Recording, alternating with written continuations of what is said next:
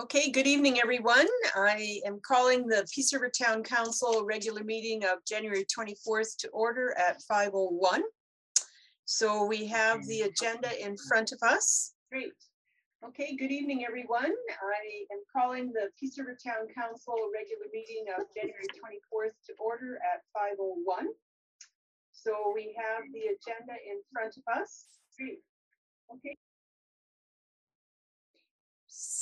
So do we know if, I guess we'll just carry on and see if that keeps happening. Okay, so we have the agenda in front of us.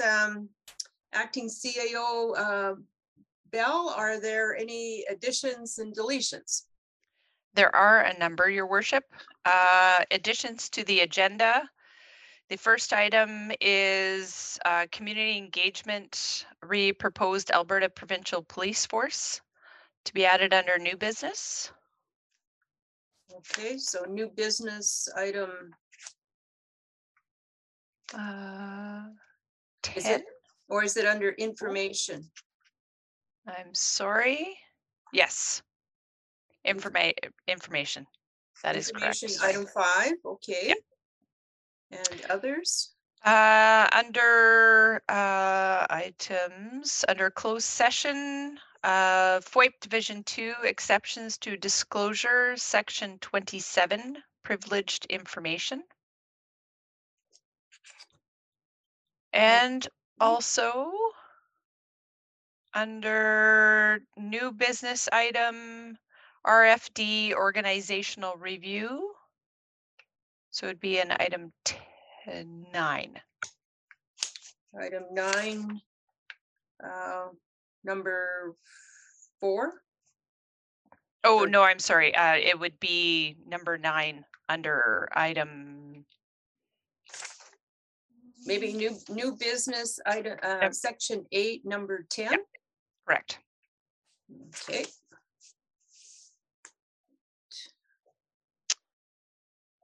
And for deletions, just to cause more confusion to the agenda, we are deleting the request for direction, community engagement for strategic plan under new business 8. It's currently number 9. Okay. And FOIP section item number 1 under closed session, section 21, disclosure harmful to intergovernmental relations is being deleted from the agenda. Okay. Any others? That's all I have. Okay. Any Willette, did you get all that? Yes. Great. Okay, would someone like to move the acceptance of the agenda as amended? I'll move the amended agenda. Thank you, Mr. Scammahorn. All those in favor? It is carried. Thank you. Okay. Then we have, and I'll make a point about the agenda. We do have a couple of items that are either time limited or need to happen at a specific time. So things will happen, but they might get moved around slightly. So the next item, item 3, the adoption of the minutes. You have the January 10th regular council meeting minutes in front of you. Has anyone noticed anything that should be changed? And if not, would someone move the acceptance of those minutes? I'll move that. Okay, Councillor Shannon, thank you. All those in favor? Great, it is carried. Thank you. Do we have any public hearings? None, Your Worship. Great. Okay, we're now on to presentations, and we have the ATCO Gas franchise presentation with Adam Chambers, who's the manager of natural gas distribution in the Grand Prairie region. So Mr. Chambers, we're ready for you. I don't know, are you sharing screen or anything like that? Yes? Yeah, that works great. I'll click the buttons now and hopefully that works. Great. Maybe while Adam does that, I'll just introduce myself. I'm here as well, Shane Ellis. I'm the Vice President of the operations for ATCO, and happy to be here to support Adam and the town. Welcome.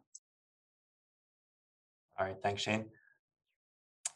So did my presentation, is it now displayed on everyone's screens? Yes. Perfect. All right, yes, well, thanks for the introduction and good evening, everyone.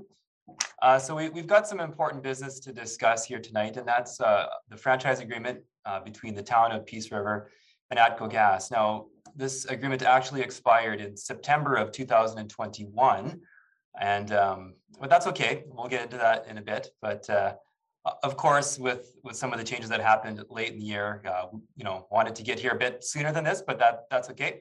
We're here now, and looking forward to the opportunity to present.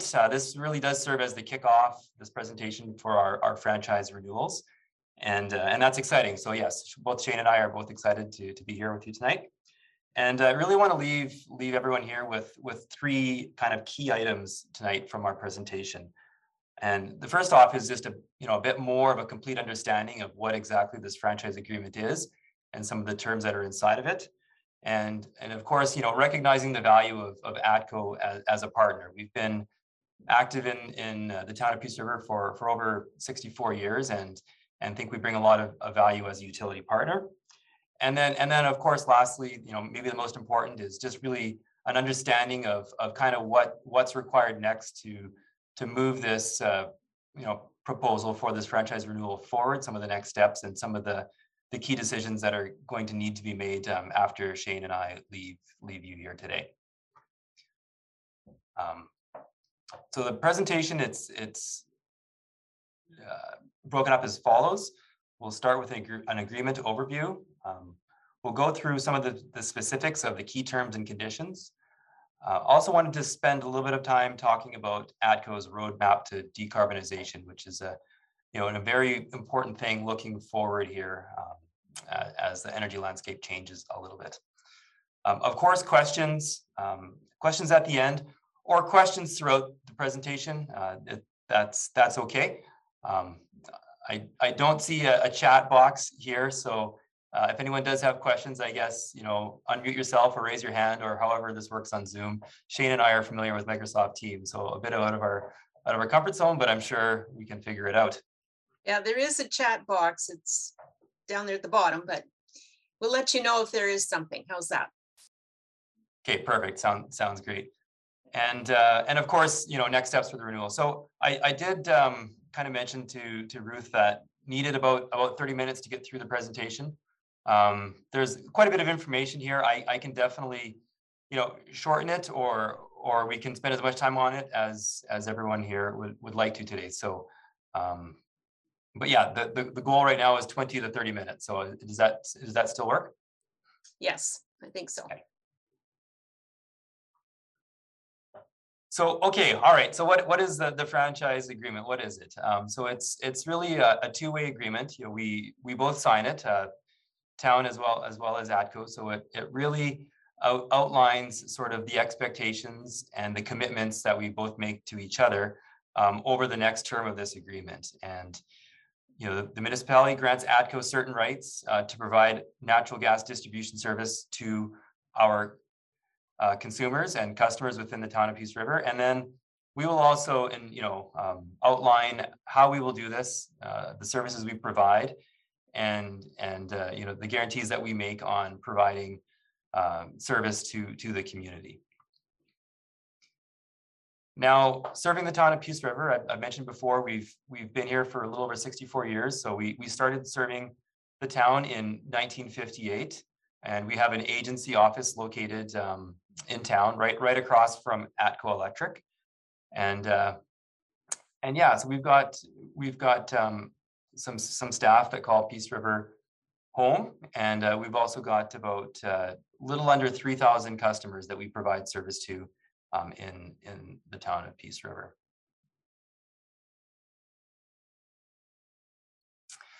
So I mentioned previously, our previous agreement was an 11-year agreement, and that expired in 2021. So it is definitely time to get that renewed. And but one thing that should this came up late with Chris there last year was concern on operating on an expired agreement. And rest assured, nothing changes when that agreement expires. All the terms and conditions and the guarantees still remain in effect, and that either happens until the agreement is renewed or terminated. Yeah, no concerns on that expiry as long as we're working together towards a renewal. So the franchise agreement template itself is a template that was developed in 2003 by the Alberta Urban Municipality Association. And now that was updated a little under 10 years ago in 2015, and some new clauses were added for that agreement to really stay current. But despite the fact that it's called a template, it really is a wholesome agreement, and it's fairly rigid in the terms and conditions that are set forth in that. There are a few things. There's about 3 things that I'll highlight today that are points of consideration for the renewed agreement, but it really is a wholesome, full agreement. So there's about 7 key components to the agreement, and I listed them here in order that I plan on going through them today. So the term and the privileges that both ATCO and Peace River have, the franchise fees and the taxation is the second item that we need to talk about that requires confirmation or decision after the presentation and after Shane and I leave. The services that are provided by ATCO, our commitments and expectations, and sale of the distribution system is an important point to discuss. And then the most miscellaneous clauses and some of the new clauses, we can get into those as well as questions and time permits. So the agreement term, this template is set up to have a minimum 10-year agreement. I've mentioned that the previous agreement we had was an 11-year agreement, so that is the minimum. The maximum can go up to 20 years, and we do have some customers some towns that do elect for the 20-year term. So it's somewhere between those 2 numbers. So that really will be one of the 3 decisions that needs to be made is settling on the term of the agreement. Now 10 is by far the most common term, but definitely wanted to lay it out there that we can go longer if town and council have a desire to. And I've already covered this second bullet point here where we can continue on in expiry after the agreement has lapsed.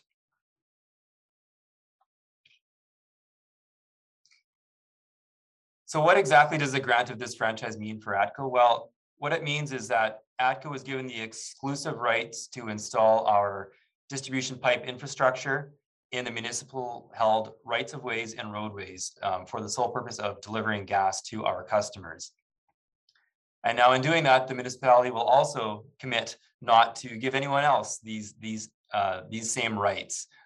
So we are the exclusive provider of natural gas to the town with this agreement. Now with this, ATCO's agreement is that we bear the full responsibility for that distribution system and ensuring that all the services that are delivered within the municipality are in accordance with our delivery tariffs and our terms and conditions.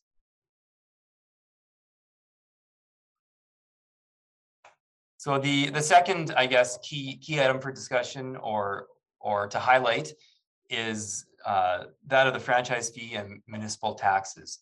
So within this agreement, there is obviously a mechanism in place for franchise fees to be collected from the customers and passed through to the town. Now, this agreement, when you go through the agreement, you're given an opportunity to adjust that percentage. Now that, if if we recall, that just did happen in January. So the town of Peace River's franchise fee was raised to 32% from 29%.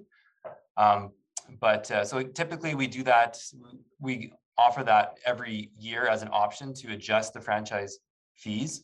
But did want to highlight that again with the renewal of a new franchise, that window does open once more, off of the calendar year to adjust the franchise fee should so the town decide to. Now the cap that's outlined by the Utilities Commission on this is 35%. So again, it was raised to 32 and the cap is 35.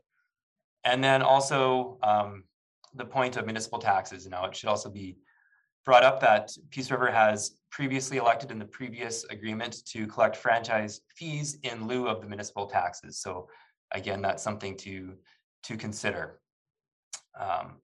But once again, whether it's the franchise fees or the municipal taxes, these are pass-through costs. They're collected from the residents on their bills, and then they are passed through to the town on a monthly basis through that franchise fee mechanism.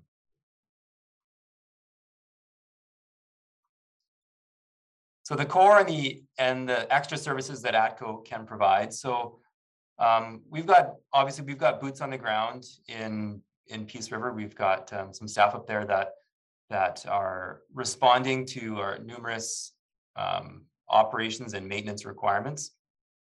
But there are also many other core services that ATCO provides. And I did attach a document I sent that to Ruth there last week. Hopefully it's made it to you. If not, we can follow up later on. But there's quite a number of things that we do in there, whether that be through engineering or billing or meter reading, environmental codes, acts, regulations, standards. There's quite a few things that we do kind of behind the scenes as required to make sure that we can continue to deliver safe and reliable natural gas to all of our customers. There's also point out there is so let me back up a bit. So also in the agreement, these core services are laid out in Schedule A. Some of the extra services, there's a Schedule B that aren't really, of course, all that common, but there are some opportunities to use ATCO to bring forward some other services, and we can talk about that if there's a desire. I see a question in the chat box. Yeah, Adam, I was just wondering, going back a slide there, what was the rationale between accepting franchise fees versus collecting taxes? I'm not sure exactly on the history of when the decision was first made, but so some communities do both, where they collect a franchise fee as well as a linear tax, or some just collect the franchise fee in lieu of the municipal tax. So it's the town's decision to make on how they want to split this one up. I guess the important point to mention is that, again, they are passed through costs from the customer to the town. So we can do just franchise fee or franchise fee and a linear tax. It's up to the town to decide how they want to handle that one. Does that answer your question, Mark? Kind of somewhat. I was just wondering why the rationale, but the way I'm kind of reading it is through the franchise fee, you guys pay us monthly, whereas the tax we'd probably collect once a year. Is that correct? No, well, so the taxes change. They get updated every year, but they still get paid out monthly. So from a cash flow perspective, I don't know, Shane, if you have any idea on the cash flow portion of it, but my understanding is that there's just one check that goes from ATCO to the town, and it would collect either the franchise fee and the linear tax or just the franchise fees. Yeah, I think, Mark, I think you are right that the taxes are paid once a year. They're collected monthly from customers. But again, if you choose to have taxes collected, you would still be able to collect a franchise fee and still have that monthly money coming from ATCO. So some communities have decided that since it's one ratepayer, it's only collected from residents of your community, that they charge a franchise fee and take a portion of that franchise fee to pay for the taxes. And other communities decide on both. And it was just flexibility allotted in the agreement. A lot of communities have switched over the years and do have both. That maximum that Adam gave, the 35%, that doesn't count franchise fees, or sorry, that doesn't count linear taxes. So you can have a franchise fee of 35% and in addition collect the linear taxes. So you did mention that it was a flow through to the customer who would be paying whatever combination of those two things, right? Yeah, so maybe administration, when they give us a briefing note for decision later, can respond to that question from the town viewpoint, I guess.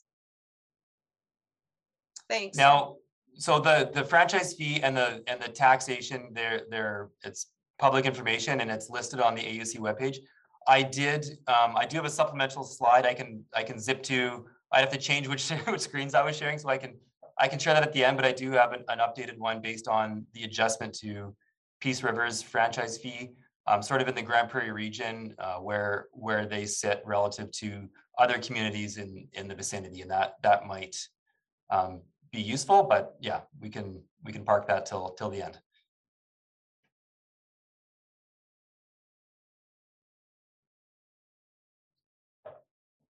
Thanks for the discussion there. Okay, yeah, so construction and maintenance of our system. So of course we've got, our operations and maintenance tasks that we undertake on our system. There's also, of course, a capital component as well. And I did a bit of research prior to the meeting here, and on average, we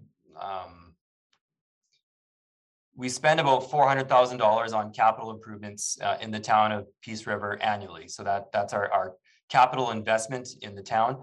That goes up and down. There's a couple of projects on the short-term horizon that bump it up to about $1.5 million for a couple of years. But it's definitely worth noting that with that capital investment that is required, and that is completely shouldered by ATCO for the town.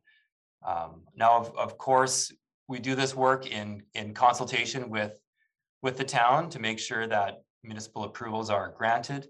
Our agreement outlines this process, as well as restoration, how we repair the ground after we dig in our lines, and also how we work with the other utilities. And the goal here, I think, we all want to work together on our capital upgrades, especially when we're ripping up the ground and ripping up streets, so that we're all coordinated. And that's definitely an important thing to us, because we don't want to see, of course, those roads get ripped up year in, year out to in the same area for different utilities and whatnot to be doing work. So we, coordinating also, of course, it keeps costs down as well. So that's an important thing for us to keep our eyes on. Another key item is the cost of relocation. So if there are city infrastructure projects that require gas lines to be moved, again, this is one of the benefits of signing the franchise agreement, that ATCO will pay to relocate its facilities at our cost, provided that sufficient notice is given. So this is generally understood as 1 year's notice, and that the town, of course, provides a suitable place for us to put our lines that are out of the way. So again, a bit of cost avoidance there for the town in completing their civil and their infrastructure projects, and that we will bear the cost of those often expensive relocations. And then expanding. So another benefit of the franchise agreement is ATCO will extend our distribution mains to any new customers at no cost to the municipality or the customer, provided that that person has municipally provided water and sewer to their premises. So of course, this is within the city boundary or the town boundary. as long as they have water and sewer, we will bring them gas at our cost. There, of course, will still be a small fee to get the service line run into the property, but all the offsite work is ATCO's responsibility. And then kind of the last of three key terms is annexation. So right now the franchise template is set up at 25% annexation as a trigger point. So if sometimes you'll see towns with large annexation plans, and if the annexation is larger than 25% on a land area standpoint, then we end up into the situation where we might end up with a split franchise, which is a bit of an administrative dilemma. So I don't know, is there any annexations on the horizon? And if there are, and if they're going to be larger than the 25%, then that might be something that we consider. Otherwise, the template at 25% sort of stands as what gets carried forward in the new term. Now, another term in the agreement is the sale of our distribution system. So at the expiry of the term, there is a opportunity for the town to purchase the distribution system from ATCO. And in that supplementary PDF document, I also provided a bit of a rundown on what that cost would be to the municipality if they should so choose that.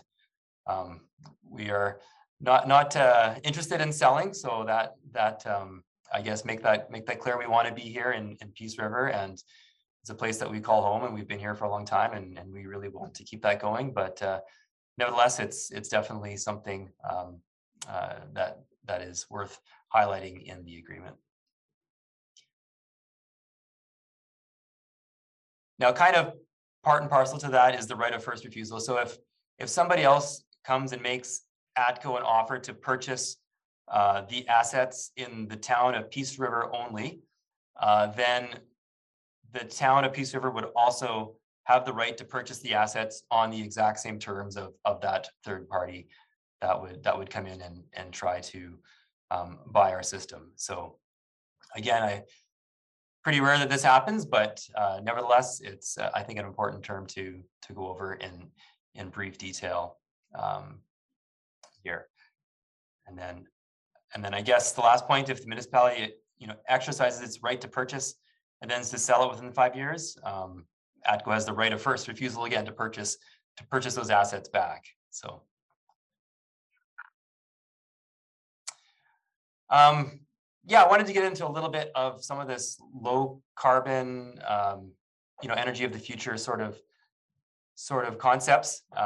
Kind of a bit of a divergence from the franchise presentation. Got a couple of slides on it, but any questions on anything that I presented up to this point on the terms or conditions? No? All right. Well, this is the exciting stuff. So this is really what I think is interesting, and maybe what you'll take away from the presentation is sort of some of the work that ATCO is doing right now. In the news, like there's a lot of discussion in the past year and a bit on Alberta's transition to lower carbon emitting fuels. ATCO is no exception to that. We made an announcement, I believe, last week on our target to 2050 to get to a zero emission state. And this slide here kind of speaks to some of the work that ATCO is doing on the R&D side and on the policy side to really drive down our carbon footprint of natural gas.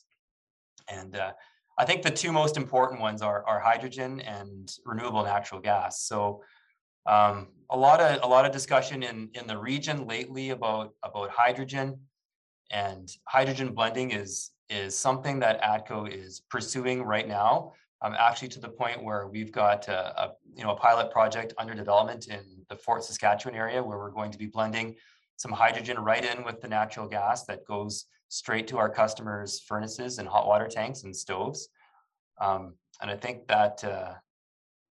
So if you do that, does the customer have to do anything to their appliances to, I don't know, make them work better or something? No, not up to 20%. So we can blend 5 to 20% of hydrogen with no issues at all. It burns just the same, no adjustments to appliances, and that's kind of where phase one of this build out is bringing hydrogen into the gas stream and getting it getting mixed in at that 5 to 20% range. Now you start to get higher than that 20% range, and some appliances can run right up to 100%, but you start to see some adjustment on inside customers' homes to the appliances that they're using. So if you go to the 20% or so, would the customer notice any more, I guess, total energy usage for compared from the new mix to the gas mix? No, I mean, the way we work with our natural gas system in Alberta is based on energy. We get billed on energy of our gas. So the energy, of course, we've got already in place methods to change how that energy billing component works. But no, there would be no difference on the, I guess, having to pay more because they're using a higher volume, like that's corrected. So of course there's carbon taxes that are coming in, so this will help to offset that. So it's getting into the weeds, and that's still one piece that we're waiting on policy to help explain how this is going to work. But we understand that this is the future is a world where our customers are going to want lower carbon emitting fuels. It is a great question though, because hydrogen is less dense energy, and so customers will be using more volume. But we don't bill customers by volume. Sorry, I'm getting over an illness. We bill them by energy already, so they bill them in gigajoules.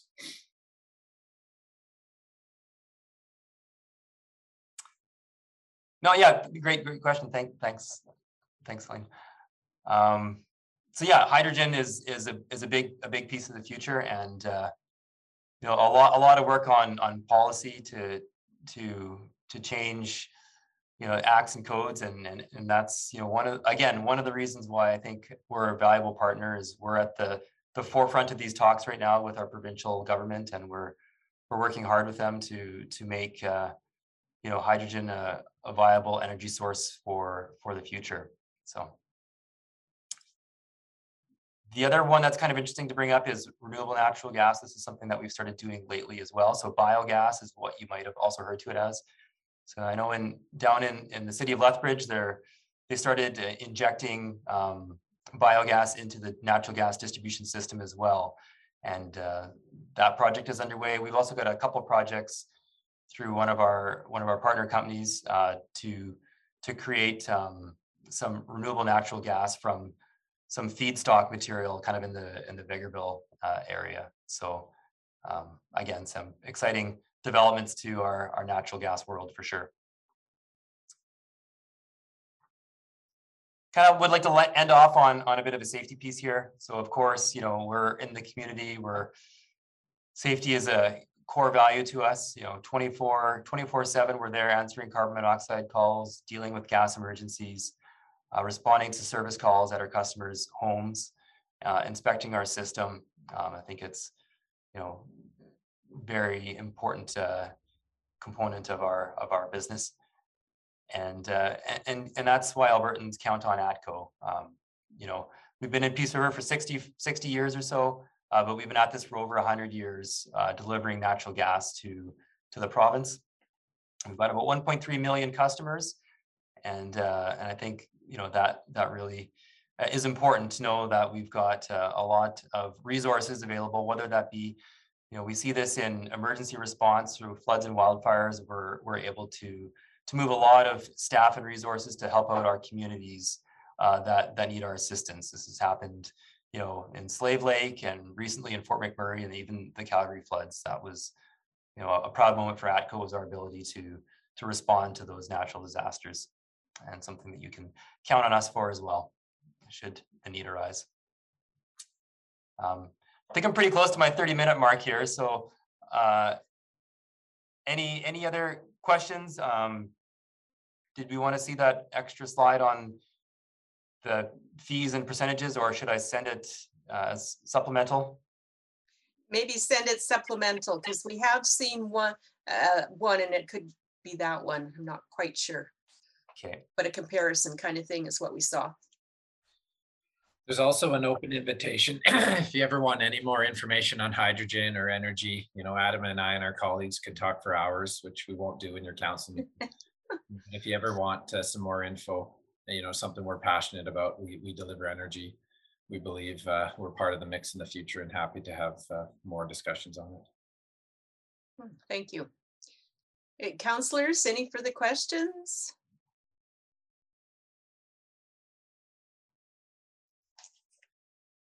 Well, thank you, Adam and Shane. That was, I think, quite informative and a good review of our partnership, I guess. So I would expect that admin will bring council a briefing note in the next bit of time and get back to you as soon as possible. So thanks again. Thank you. Thank you for having us. Thank you. Okay. So we go from ATCO to our next topic, which is presentation on strategic steps, the council strategic plan with Ian McCormick. And I think I saw. I am here, Your Worship. Oh, there you be. I'm looking all over the screen. There you be. So welcome, Ian, and we'll let you do your presentation, please. Sure. Thank you very much, Your Worship, members of council. It's nice to see you again. Haven't been up in Peace River for quite a while, so thank you. My colleague, I was supposed to have a colleague with me this evening, Pam Malik, who is helping out with will be helping out with the session. Unfortunately, she too is a little under the weather. It seems like it's going around these days at the moment. I recognize that you have a council package that's well over 100 pages. I have contributed to that, and would also, so therefore, I will go through the material that I know you already have fairly quickly. And should you have questions about it, I'm happy to respond at the time or at the end of it as well. I have been in regular contact with both your CAO and your acting CAO as well on a couple of different topics too. So happy to help out with that. So with that in mind, Your Worship, I'm going to share my screen and work my way through through this presentation here, which I understand, which I know in your council package is there as well. So when very quickly, and I know that you've all been through an election very recently, so you understand that the work of council, first of all, is to keep the accountability of administration there. If nobody lived within the confines of Peace River, there'd be no need for council, there'd be no need for administration, and therefore no need for a strategic plan. So your primary job then is to keep council, just one of your primary jobs is to keep administration accountable. You have really three levers that you can act with. You've got your bylaws, you've got your policies, and you've got your budget. And those are the things that council, if it sticks to governance, is going to stay with. And then anything else that you've got to do by the virtue of the laws of the country or the province and your own bylaws as well.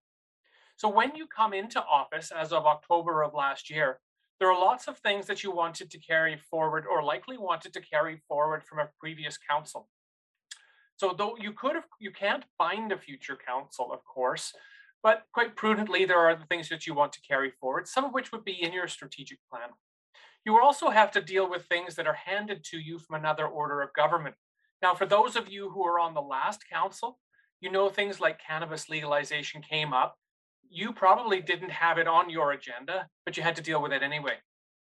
The third piece is things around crisis management. The big one, of course, for all of us has been COVID, of course. Nobody ran in 2017 on a mandate to have to deal with a global pandemic. And then, and kind of only then after that, you get to deal with the things that were on your own platforms when you ran for office or in the strategic plan that you either have inherited from a previous council or the one that you are going to create for yourselves as well. So this is the stuff you deal with. Really, and you probably know this, the council is ultimately accountable for figuring out what it wants to do. And your worship, when you talked on the last presentation, you made a comment about detail going off to administration, and that's the proper place for it to be. You want to stay out of the weeds. It's up to administration then to figure out how to get the things that council wants to get done, and to keep that conversation elevated in the governance realm. So you're responsible for vision, for mission, for values, for developing governance policy, and then it's a handoff to the administration. So that kind of sets the context. And as such, you see a cascading alignment between the vision for the town's success, what Peace River looks like, say, a generation from now, and then you create a strategic plan that helps you get from here to there. At that point, there's the handoff to administration, and they will have things like an operational plan or an asset management plan or any of these other sorts of things. And ultimately, they're providing something to the people, the businesses, the organizations of Peace River.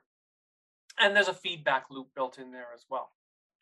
So when you're starting to think about strategic planning, there is that saying about what the Cheshire Cat said to Alice, said, if you don't know where you're going, any road will get you there. The idea behind strategic planning then is exactly the opposite. It's to choose the path where you want to go. Now you have a strategic plan. The previous council created a 2018 to 2021 plan. They were good enough then to push this forward so that the new council, when you came into office, had to deal with budget first of all, of course, and you were drinking from a fire hose. Now you're starting to recoil a little bit and think about what you want to do by the end of 2025, say, at the time when the next council takes over. It may be a little early to think about that. So you own this, some of which will be bring forward from last time, and some of which will be brand new. But specifically, what is it that makes Peace River unique? Why do people move there? Why do people stay there? And how do you provide for those? So what you do now will benefit future generations. So that's the idea, again, behind strategy. You want to stay out of the day-to-day, you want to stay out of the operational, and you want to stay out of the tactical. You're building a legacy for future generations, which some of you will see and some of you may not see. And this needs to cascade. This is an item out of my first book. I've written a couple of books. The first one is called Who's Driving the Grader and Other Governance Questions. And this speaks to how you determine what it is that makes your town unique. You have expressed what your vision of success is for Peace River, and everything goes from that. Who you are is your vision, your mission, and your values, and we'll certainly have a look at that. How you express that is through goals and strategies, and then performance measures. So goals is what's different 4 years from now than it is right now. And I picked 4 years because it's a council term. Strategies are how do you do that stuff? And the measures is how you know when success has happened. All of these things should be in a prudent strategic plan, and you've got that. I've already made a bit of a reference to this about vision being success and the mission being how you get there. And then you often develop a series of values, 3, 4, 5, 6 values, 6 words, which are the lens or the filter through which you make decisions. So looking at all these 3 pieces together, this is what makes Peace River different than Spirit River or Hay River or some other place. So this is what makes you unique, and this is how you express it to the people who live there. As you develop the strategic plan, you pass off the outcomes that you're looking for to administration. In 2019, you looked at governance, how the organization is run. You looked at the macro and the micro economy. What is the engine that keeps Peace River going? You looked at the environment, which is the physical environment, as well as things like infrastructure, which go on or under the environment. And then you talked a bit about the cultural and social aspects of how people interact with one another within the town and within the region. Then you think about performance measures, which I've already mentioned. So you end up with a big bucket of stuff to do over the course of a term. And in your last strategic plan, you may remember that you actually had assigned individuals, and you had said you picked a year, like an annual, when something was due. So what that does is it gives administration a fighting chance of working on what's important and what's timely now, recognizing that what's important and timely next year is going to be different probably, because you're going to get some stuff done. You're also going to get some other things handed to you, and you're going to have to adapt to a changing environment too. So you will agree on all of these sorts of things, my hope is. So you've got a vision for yourself. Success, you have said, is that Peace River is a community of choice. I might challenge that a little bit and say, well, what does that mean? And we can certainly have a conversation about that as we go a little bit further along. But you said you want to be that community of choice. And how you get from here to there is you said you want to provide excellent, efficient, and effective delivery of services for the well-being of the community. And I love the term well-being, because that to me gets to that kernel of why people have chosen to make Peace River home. You've got your success in your vision. You've got how we're going to get from here to there in your mission. And you, of course, then, as this council, which is different from last council, will have a look at that and see if it still resonates with you. And if it does, great. And if it doesn't, we'll have a look at that too. Rather than looking up and down the organization, so rather than looking at public works or legislative services or transportation, we look across. We say, what do you want to do as a town, as a council, in terms of governance? How do you want to show your leadership, to be sustainable, to give future generations the ability to choose their own future? You don't want to close the door to them. You will look at the culture and social fabric of what it is that makes Peace River unique and how people work together. And we've put emergency services in here too. The third piece is around the economy, and that is, how do you support the economy of today, and how do you cultivate the economy of tomorrow? Is there going to be a difference?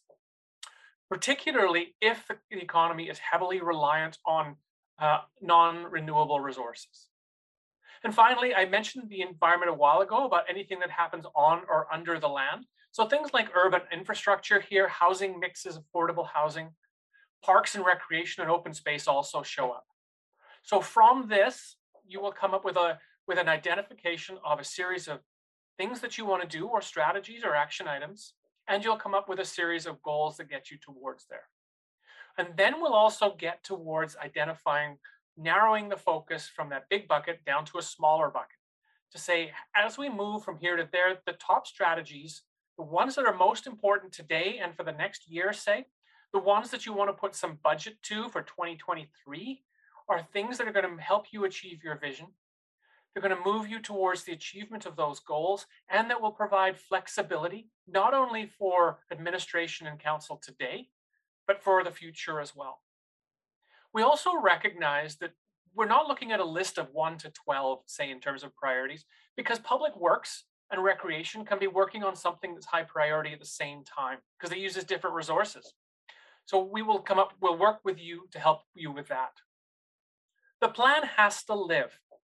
So not only do we create the plan in 2022, we're scheduled for early March. Not only do we create the plan, but council needs to think about how we keep it alive. How often do you want to check in? Say, for example, you come up with a list of 6 high priorities for 2023, or even 2022 for that matter. Let's have a look at those once a year, once a quarter, or 3 times a year maybe, and see how well we're doing on advancing those. And then maybe this time next year, we have a look at the full plan and say, what do we want to do for, in this case, it would be 2023 or 2024. So what do we want to bite off for that? And the last piece to this is celebrating success. If you have created a plan with measurements, and if you can start seeing that those measurements are being achieved, you can celebrate that success. The public sector is really good at beating itself with a stick.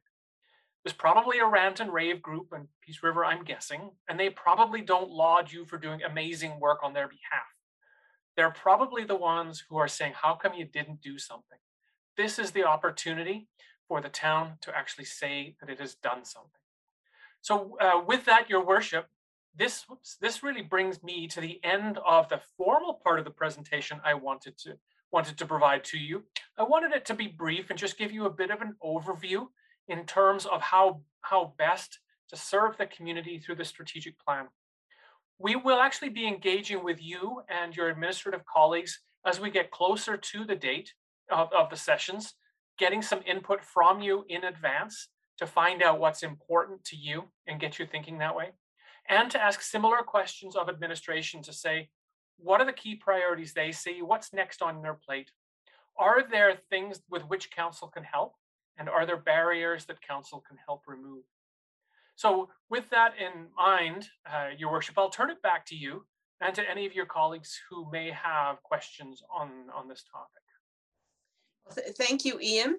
So, Council, as you've gleaned, Ian was hired to basically maneuver us through developing our own strategic plan for our 2020 or 2021 council. So he's referred to March, and that's part of that discussion on March 11th and 12th.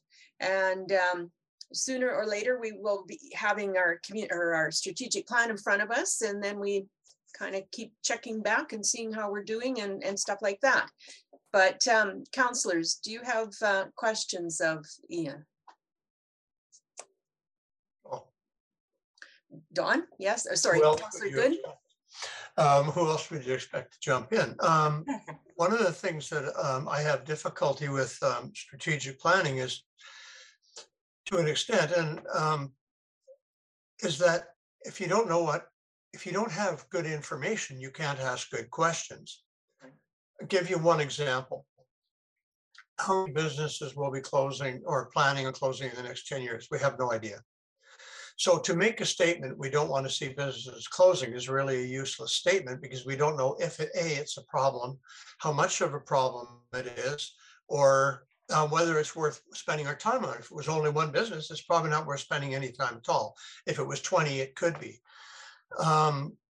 So as you're aware, and I mean, it's no secret, we had, there were three of us that were, there was a motion by council for us to get together. And one of the things that we determined is that we need some more specific data, or we feel strongly that we need more specific data to guide us in those decisions. Because without the data, we're basically making assumptions and saying, well, this is a problem or this isn't a problem by perception. And perception and data are two different things. I mean, people think that certain things work. They don't know until you get the numbers. That's why the scientific method has a hypothesis and, you know, the experiment to verify, etc. But you need data. And I think for a long time, we've been operating under general terms. We don't want to have more empty storefronts downtown. Well, that's a kind of a platitude. It doesn't really tell you anything, and it doesn't really guide you anywhere, because what are you going to do if you get them? I think I know the census is coming out, which is going to give us some real information on workforce and stuff. But I think, so how do we integrate and not wait till the strategic planning session? I think we feel that we want some of that information prior to that strategic planning session. And again, I'm going to invite the other two people who we were working with, Shelley and Brad, to step in, that we feel that we need some of that data prior to that March session, rather than just the general goal of make business better, improve the community, you know, satisfy people with recreation, etc. I think you probably understand what I'm saying. Your Worship, through the councillor, I do understand, and this conversation is not unknown to me, of course. You've just gone through the biggest public engagement exercise that you are going to as an elected official through the fall of last year, through the election, of course. You probably have a pretty good idea of how it is. First of all, everybody I've ever encountered on a competitive municipal council is running on a platform of change of some sort. They want the municipality to be better 4 years from now than it was at the time of the election. I think that's just a natural. So the economy is part of that. The governance is part of that. Recreation that you referenced, councillor, is part of that as well. When it comes to what you see in the strategic plan, and I certainly don't want to presuppose what might come out of that, things like economic resilience might be, or having to create a resilient economy, I just made it up, might be something that comes out of the strategic plan in terms of a goal, that change we want to see over the next 4 years. And as part of that, then, you may want to seek more additional information. by seeking the information in advance without a specific end in mind, it's a bit of a scattergun. You might be better at being more focused. You may also find, Councillor, that once the strategic planning session has happened, you can focus the data request, if you like, in some other areas. For example, you made a reference, I think, to recreation. You might find that there's a desire to add a series of questions on some of the social or the cultural aspects of town life as well. When you do that type of deep engagement, you end up with a data point. If you do it repetitively, you end up with a trend analysis, of course. So the first, should council choose to go and do the broad and deep engagement, it's a really good insight snapshot on right now. Should the strategic plan say something like, hey, we ought to do a check-in every couple of years, and you set up a method by which you would do a deep engagement every 2 years. I just made the number up, 2 years or whatever. You could then begin to see how the population is changing, how demands are changing, and how responses that the municipality has created may be having an effect on some of those things too.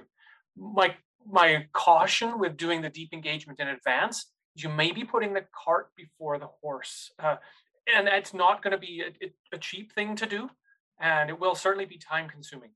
Now, all of that said, Your Worship, it's completely within council's prerogative to decide what it wants to do. Yeah, and I guess I'll just say this one more thing, and I won't say anything more on this one, except that the other approach of coming up with a more wide thing, the thing is like your comment about we want a more economically resilient community. Well, like who doesn't? That's like saying I don't want war. How do we solve it? Well, without data, you don't solve it. So the problem I see with having the overly broad goals and the overly broad statements is that they are, to an extent, in my view, and it's just my opinion, they don't really have the ability to focus a solution. Oh, we recognize the problem. There's starving kids in Africa. Whoopee ding.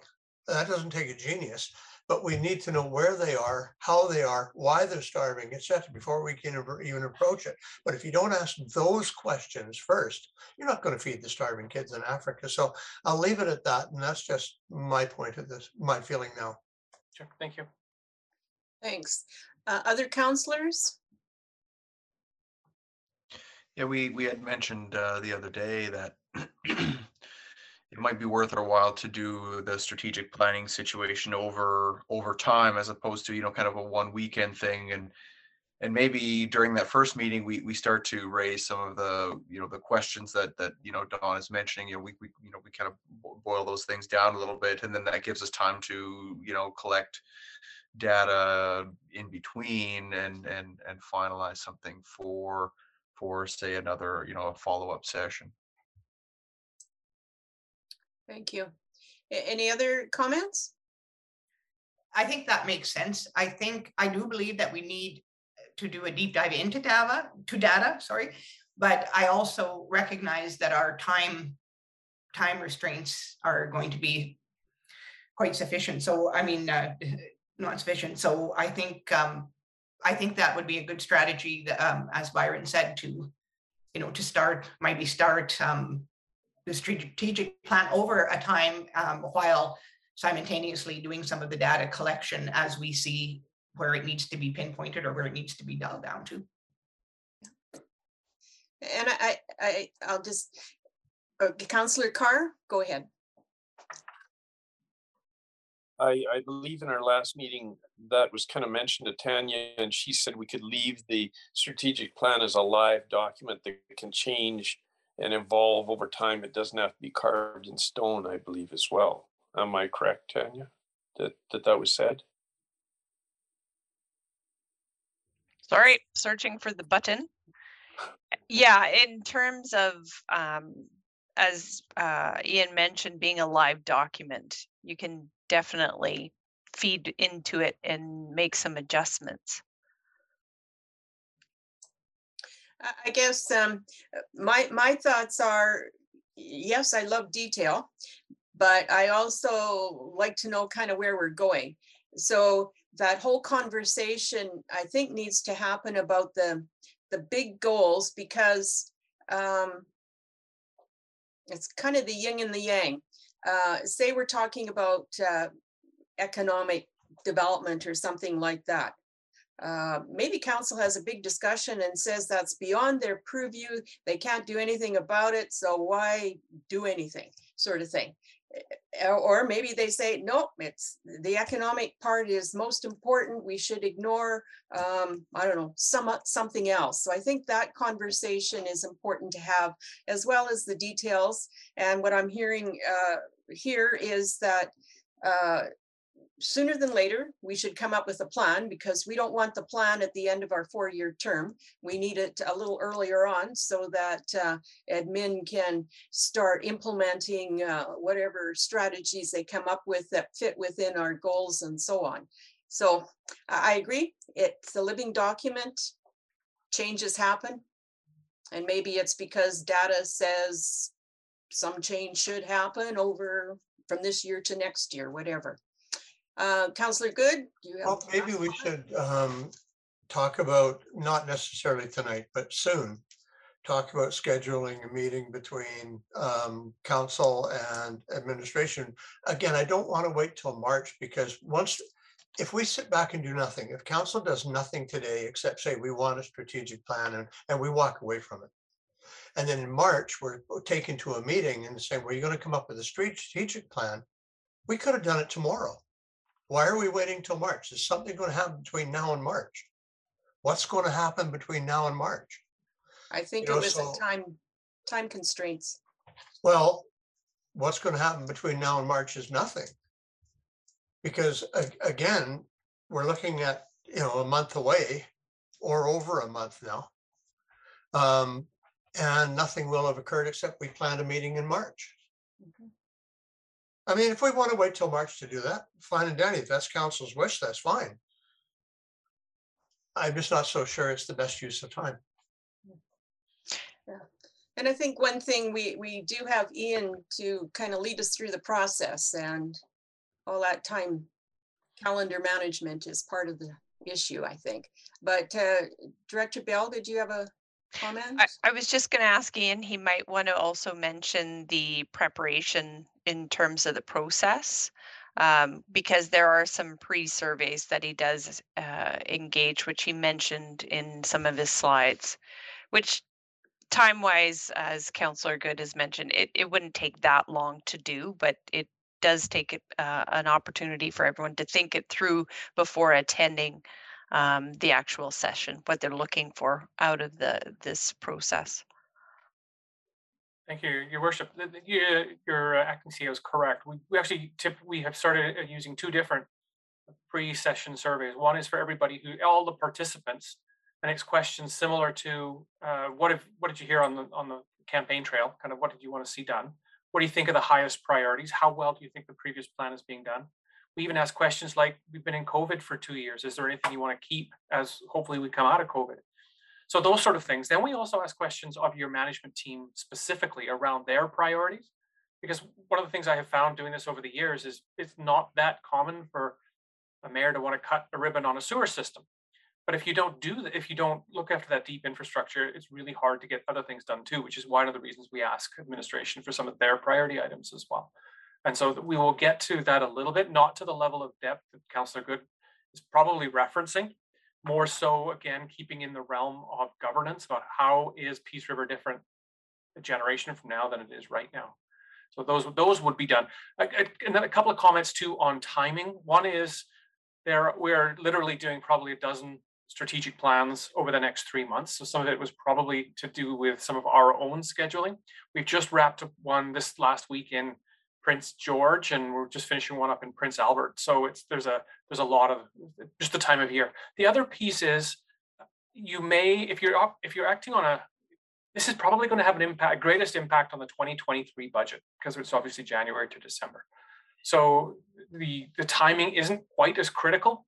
Some of the pieces can get underway certainly in 2022, but if there are significant financial implications, it may have to wait. Some of this may have to wait until 2023. Thank you, Worship. Okay, well, thank you. And thank you for all your startup works, and we'll be talking apparently in the near future. Thank you, Your Worship. You'll notice the last slide in my presentation that you got in your package has my contact information on it. You're more than welcome, if you've got questions that you think about later, to contact me and ask. Okay, thank you. So councillors, if you've got questions about data collection or things like that, maybe have a direct conversation with Ian and see what can happen from there. Okay, well, thank you. Thank you all. Enjoy the rest of your meeting. Okay, have a good evening. Good night. Thank you very much. Okay, 6:30 is the time that we have to have a particular session. So I think I'm going to skip around a bit, and I see Michael Binzek is still with us, and maybe we will go into new business and the first item so that he has done his portion of the evening if he wishes. So new business item 1 is request for a decision with respect to bylaw 1786, the parking of buses. And thank you, Your Worship. Carry on, thanks. Yeah, so the request for decision is in regards to buses parking and commercial vehicles in residential areas. So requests have been received for parking exemptions under section 201 of bylaw 1746, the traffic and streets bylaw. The traffic and streets bylaw specifies that no person shall park any vehicle or trailer which singly or together exceeds to 6 meters in overall length upon any highway in a residential area. That's in reference to section 403 sub 3. Specifically, the requests, the first request that we received was the individual wanted to the town to permit him to park his school bus on the street at or near his residence. The intent for this would be to ease comfort in access to and the operations of the bus, for example, pre-trip inspections, distance to vehicle, etc. The second request that we received specifically in regards to commercial vehicles and school buses was for the bylaw to allow the parking of commercial vehicles of lengths up to 13 and 15 meters on residential streets between the hours of 8 a.m. and 6 p.m. The neighborhood impacts that this would have, obviously it could lead to congestion with other road traffic having to negotiate around the vehicle, possibly forcing other road users to cross the center line, and in limited visibility situations could potentially lead to more vehicle collisions. It could limit sight lines and visibilities for other road users and pedestrians. Overall appearance of large commercial type vehicles in residential areas may be unsightly as well. School buses typically range in lengths from 7 to 14 meters and therefore exceed the limits in sections 403 sub 3 and 403 sub 5 of the traffic and streets bylaw. Commercial vehicles in excess of 3 tons gross weight are not permitted to park on a street in a residential area as per section 403 subsection 4. The bylaw does not give any option to provide exemptions on a vehicle by vehicle basis, although council could limit the exemption to a particular season, time of day, or vehicle size. The granting of an exemption could set a precedent and may lead to the submission of other exemptions for commercial vehicles and or oversized limits to park in residential neighborhoods. This could leave council in the position of having to manage various vehicle classes and distinguishing between the needs of various industries. A review of other jurisdictions indicated that it is typical to limit the size and weight of vehicles within residential areas.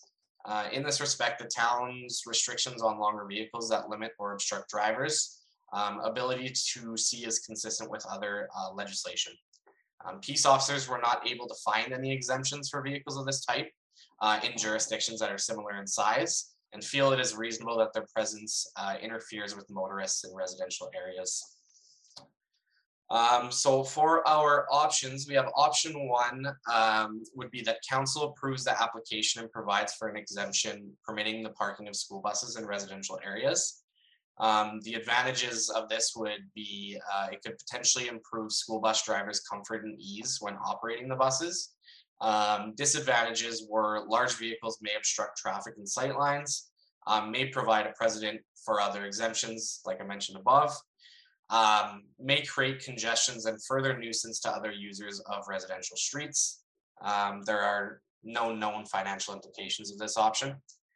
Option 2, that council declines the request for exemptions to permit parking of school buses and other commercial vehicles in residential areas.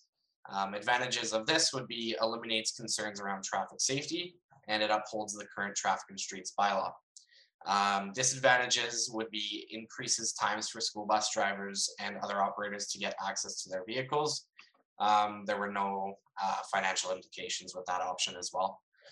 Option 3 would be that council provides direction to administration on amendments to the traffic and streets bylaw to allow for certain exemptions for parking of school buses and other commercial vehicles in residential areas. Advantages of this would be it could potentially provide some assistance to vehicle operators in their role. Disadvantages may cause large vehicles to obstruct traffic and sightlines, may provide a precedent for other exemptions, may create congestions and further issues to other users of residential streets. No known financial implications with that option either. So the administration recommends that council declines this request for exemptions to permit parking of school buses and other commercial vehicles in residential areas. So, Thank Your you. Worship, just to kind of add 2 more points on points that Michael's brought up tonight are around road maintenance and for garbage collection. You know, if school buses are allowed to park on some streets, it may prohibit those garbage collection vehicles or graders and snowplows to actually carry on their work on those streets. Thank you. Councillors, do you have questions, comments? Councillor Ford and then Councillor Scammahorn. Well, just out of my driving around, I've seen school buses in the residential neighborhoods. However, they park them in their own driveways and then possibly, or they'll take their personal vehicle and park that on the street. But when it comes to weight restrictions, my question would be, and I've seen this, I know it's happening. So for instance, a triaxle body job, which is quite a heavy truck, like let's look for instance at a triaxle vac truck. I've seen them on the residential streets, but they're parking in their driveway. Does that weight restriction have anything to do with the residential roadway? Especially for our local roads, which do have a different rating than our, our primary and arterial routes that go through town, it could have an effect depending upon what the weight class of the vehicle is. Like if we're a fully loaded water truck, evidently, yes, that's going to have an effect over time on those local roads, or a hydrovac that is, full and the guy didn't want to empty it that particular night and was parking and kind of went in and out over time, will have an effect on that pavement. Okay, the information I have them, I'll forward that on to Acting CEO Bell and Chief Harris. Thank you. Deputy Mayor Scammahorn.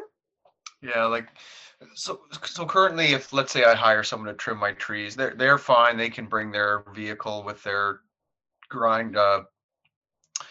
Why can't it's not the stump grinder? Why can't I think of it? It's where you dispose of all the bodies, right? Your Shredder? Yeah, your chipper. They can not really. They can park in the street while they're doing their work for the day, and that's no big deal. Like if I've got my trailer hooked up to my vehicles, once it's hooked up, I can be there for 24 hours or whatever it is while I'm loading or unloading, that kind of thing, right? So where does the if the bus is only ever parked for 6.5 hours a day on the street, but it's never ever staying there, that then becomes a problem because it's happening more than one day in a row. I just to clear that up. Yeah, and I think the thing that comes into play there is, one, you're prohibiting other vehicles from accessing those same spots. Reducing sight lines around the vehicles. You could be preventing snow clearing in those neighborhoods, because we're going to be going snow clearing in those neighborhoods during the day, not during the evening. So while they're parked there now, we can't go in and clear those routes. And with garbage collection too, if a person's neighbor is trying to put out their garbage, but they've got a bus in the way, what do they do? Yeah, absolutely. So I guess what makes sense is if you have a driveway that can accommodate your bus, that's great. And if you don't, maybe you can rent your neighbor's driveway or something like that during the day. You just get creative and find a solution that might work for you. Okay, thank you. Councillor Shannon, I see a hand up. Is it?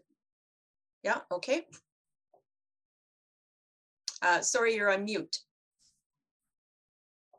Sorry, I would like to know how many buses are we talking that this is actually affecting? Like, are we talking 10? Are we talking 3? Are we talking 5? The whole school division has 78 buses across the entire region.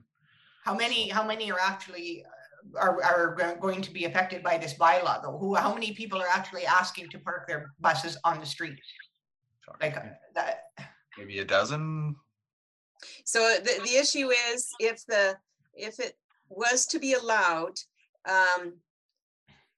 any of them could. So 20 in 20 neighborhoods or whatever, if there's that many bus drivers with buses driving in town, because the town has the most buses that go to the town schools sort of thing. So. Okay, I just wondered because that would certainly set a precedent that might not be favorable. And that is the point, Your Worship. If there may be only 1 or 2 that are doing it right now or requesting this exemption, but if we allow 1, then you say the potential is to allow them all, and certain streets, as Dr. McGuire said, it would restrict other activities on those streets as well. So we have to be very careful in setting any kind of precedent. Thank you. Councillor Good? Yeah, I think the other thing I'm noting in the bylaw is it doesn't really talk about school buses. It talks about any vehicle that exceeds 6 meters. So let's say you allow the bus, which is 14 meters, and you say you are going to allow it up to 20. Well, now it's any vehicle up to 20 meters. It doesn't matter whether it's a bus, truck, it doesn't matter what it is. So you've now allowed the large vehicles anywhere that they want to be. And of course, anybody's going to want it more convenient for their own situation. I understand that. But inconvenience for the one, what is that line that I heard years ago? Kindness to the wolf is not necessarily kindness to the sheep. So sounds like a good saying. Councillor Carr or Councillor Boychuk, any comments on this before I ask for a motion? I was going to suggest maybe we look at it on a case-by-case basis, but I think that's too much work. And Dawn's comment made a lot of sense. If you open it up to one, you open it up to all of them. So not convinced that'd be so good. Thank you. Councillor Boychuk? I don't think we'll have 78 buses on the streets, but even 50, even 20, that's too many. And yeah, the logic behind it just doesn't seem to make sense for the safety and the convenience of the many. It's really too bad we couldn't do it on a case-to-case basis, though. That would make sense if it were at all feasible, but I don't think it is either. Thank you. Okay, I think we've heard everyone. So would someone care to make a motion? Councillor Ford? Yes, Your Worship, I'd put a motion on the floor that council decline the request for exemptions to permit parking of school buses and other commercial vehicles in residential areas. Thank you. Are there any further discussion? Councillor Good? Yeah, I'm not 100% comfortable with the terminology of commercial vehicles, because I can have a car that's a commercial vehicle. I can have a small van that is a commercial vehicle. I think I'd like to see an amendment to that talks of that that basically what they were asking for was if my memory is correct, they were asking for us to to basically remove or rescind bylaw 1746. If we just keep the bylaw, nothing changes. Am I correct on that? If I'm going to ask, don't know who would answer that. If we just left it as it was, then That's there's correct. nothing Yes. to do. So Yeah. maybe we just decline, have a motion to rescind the bylaw. If it, pardon me, yeah, if it fails, then it stays as it is. I'm getting a It has headache. to It be sounds like worded- a it has double to be negative. worded Positively. To Been maintain. there before. Just a point, one of them did ask that his bus be exempted from section 401 or 403 sub 3. So he Right, did ask but for the if we- exemption. If we maintain the bylaw, if we don't rescind the bylaw, there's no exemption done. Am I correct on that? Are you saying we have no motion? We just receive the report and carry on? That was going to be my Yeah. recommendation. The Okay, most straightforward one would just be to receive the report by recommendation and make no changes to the bylaw.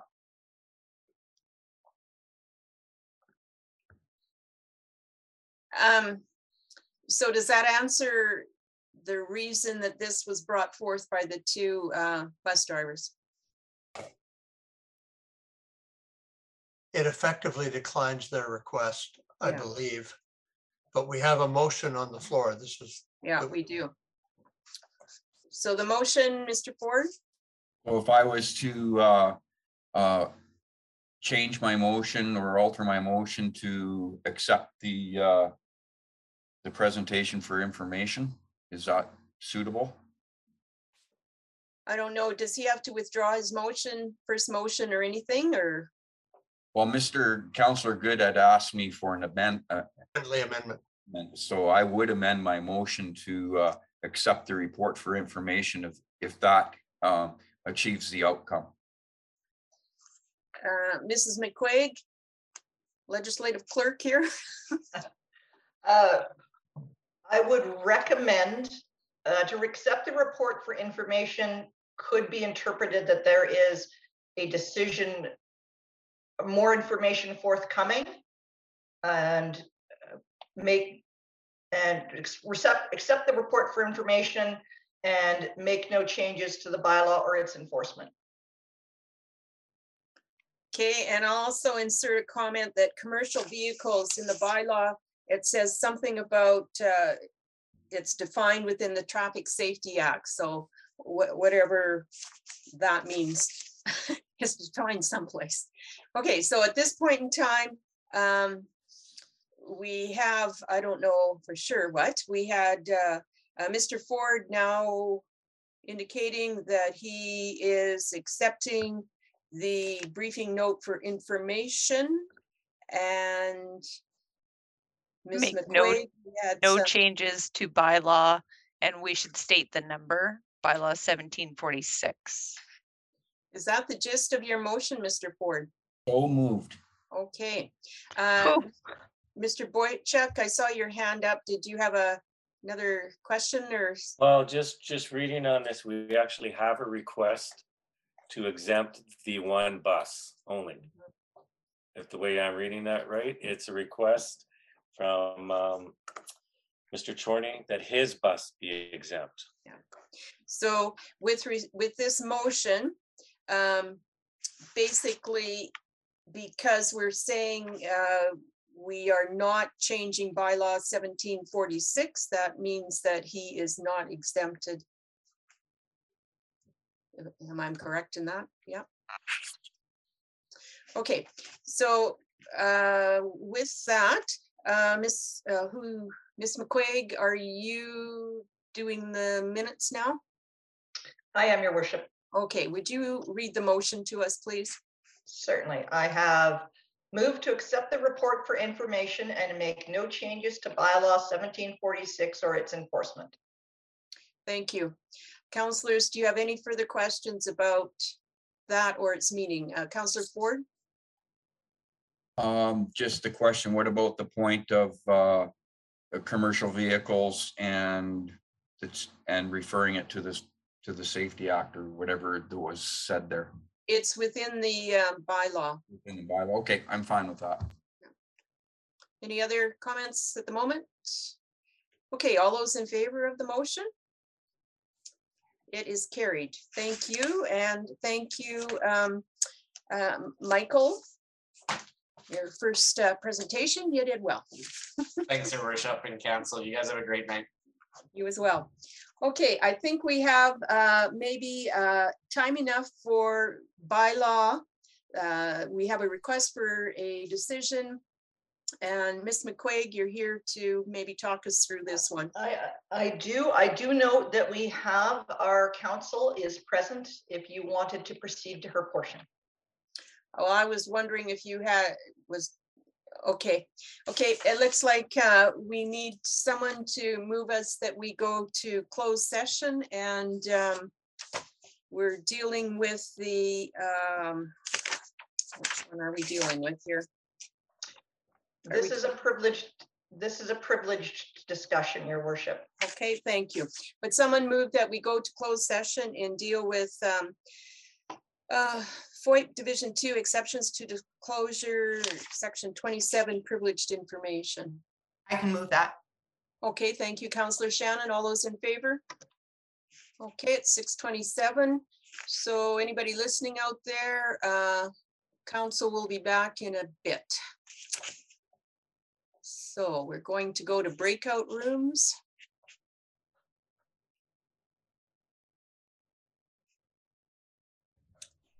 Ms. McQuaig will just be setting that up. You should receive a request. Thank you.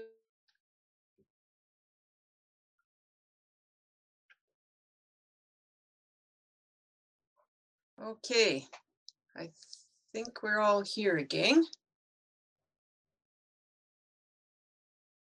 Okay, thank you for your patience. We're now back in the regular session, and I believe we have a motion coming forth. Mr. Good? Yeah, I move that administration draft for the mayor's signature a response as discussed in the closed session. Thank you. And for clarity, comma after draft and comma after signature.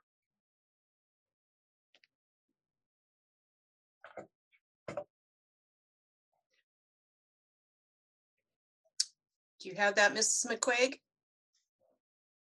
I have that administration draft for the mayor's signature, a letter. Draft for the mayor's signature, a response as discussed in the closed session. A response as discussed in closed. Very good. Thank you. Okay, all those in favor of that motion? It is carried. Thank you. Okay, we're now back to the agenda. And I see we've got Bill McEachen on the screen. So we'll go to his portion and then get back to the other parts that we've stepped over. Okay, so unfinished business, request for decision, purchasing policy. Welcome, Mr. McKinnon. And Mr. McKinnon is going to speak to the revisions and updates of purchasing policy. And you're on mute right now. Thank you, Madam Mayor, and good evening, members of council. Good evening. Ruth, am I going to take control of the screen, or how are we doing this? I would recommend that you take control of the screen as I have to move around. You should have that capability. Yep. Okay, just let me find my.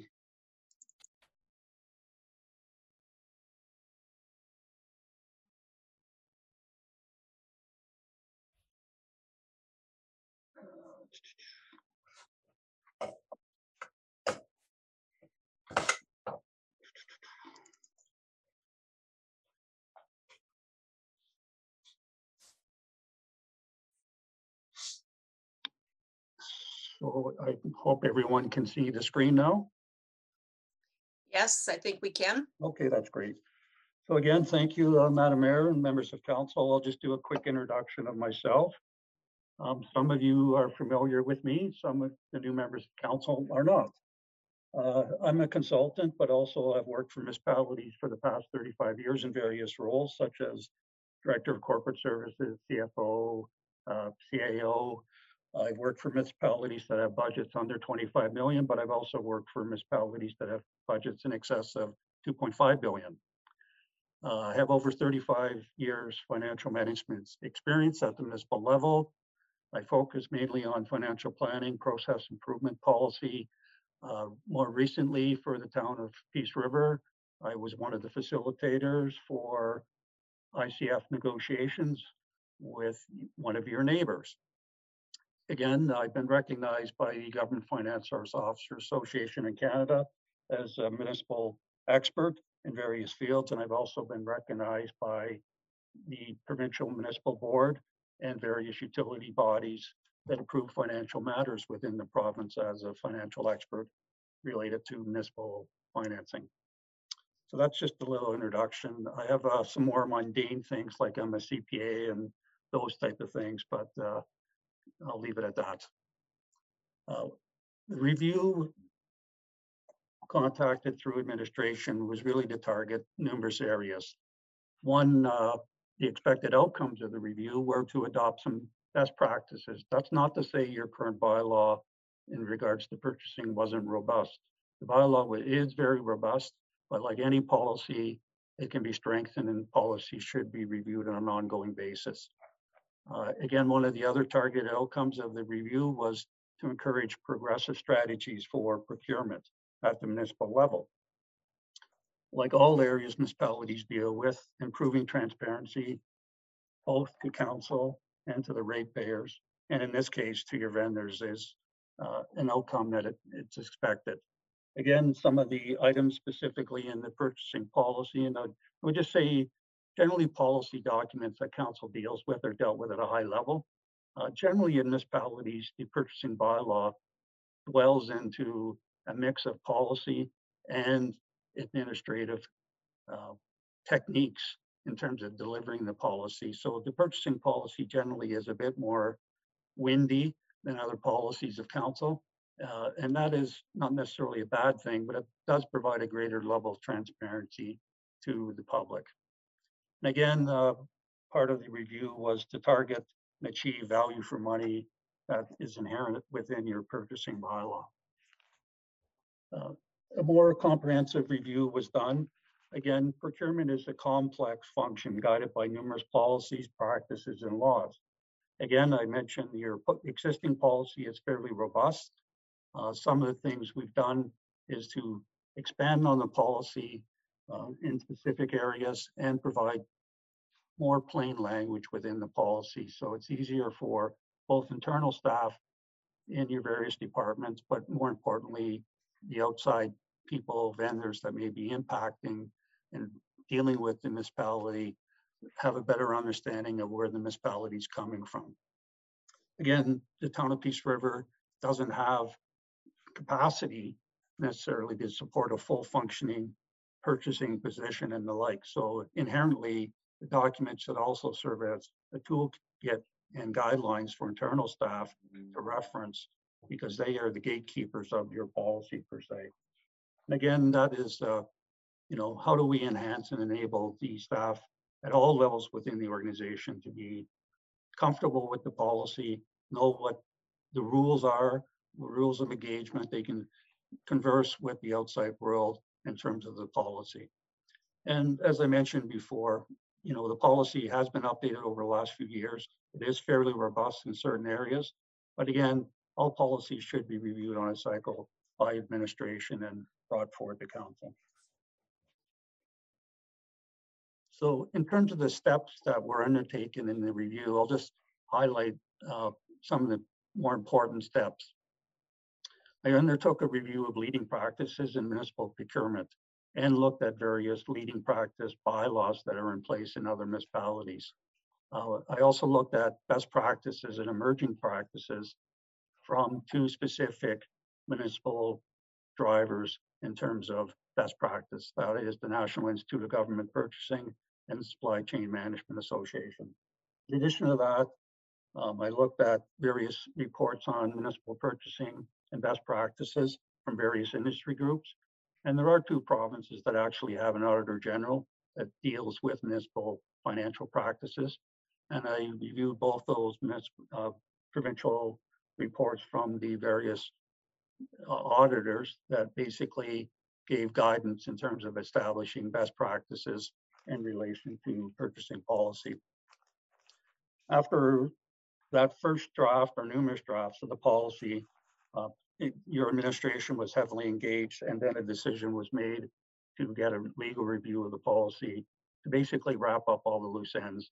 And that was very helpful in the sense of not only meeting the compliance in terms of risk mitigation from a legal perspective, but both your lawyer and myself were emphasizing the need to bring in more plain language as it relates to the writing of the policy.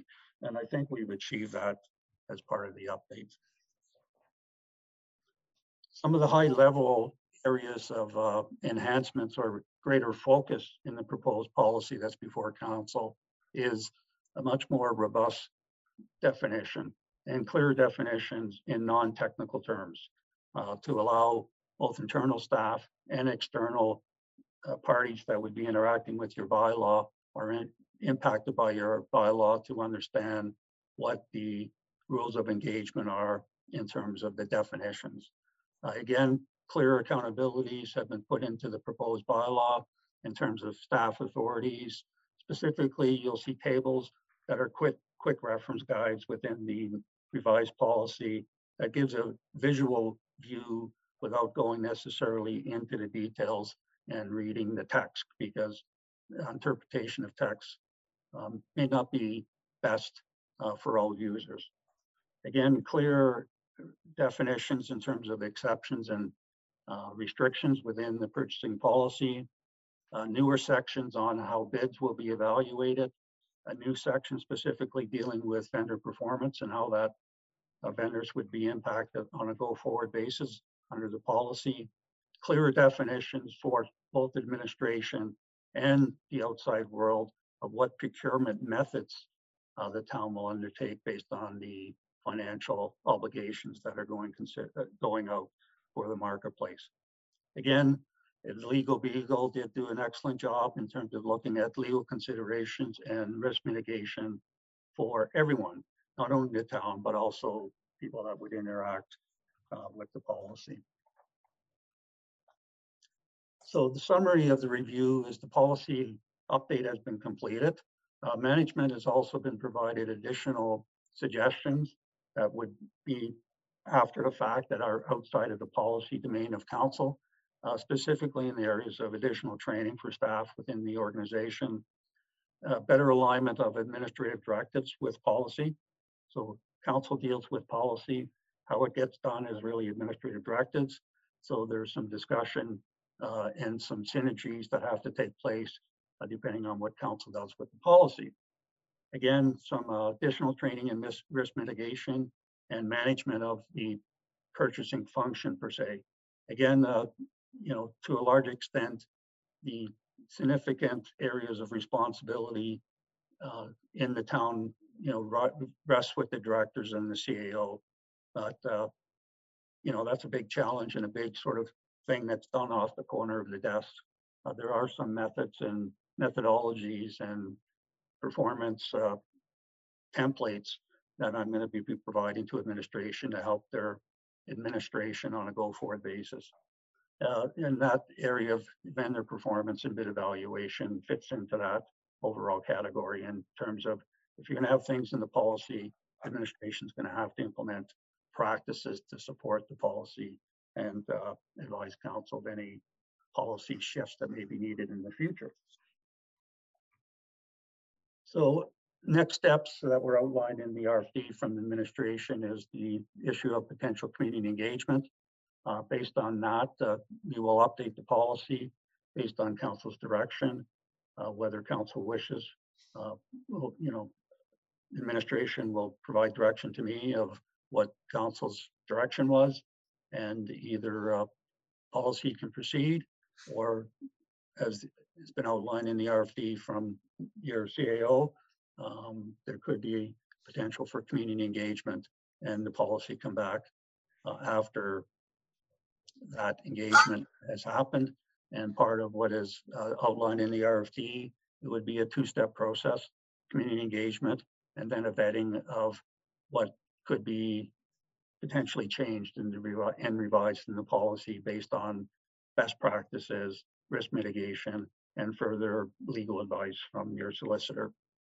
So that concludes my presentation, Madam Mayor. Be pleased to answer any questions yourself or members of council may have on the revised policy. Well, I noticed that the plain language seems to take double the space in order to make it plain from the original policy to the possible revised one. Reading through it though, I think that it's very well done, and always a fresh eye always has different questions perhaps, but councillors, do you have some questions or comments?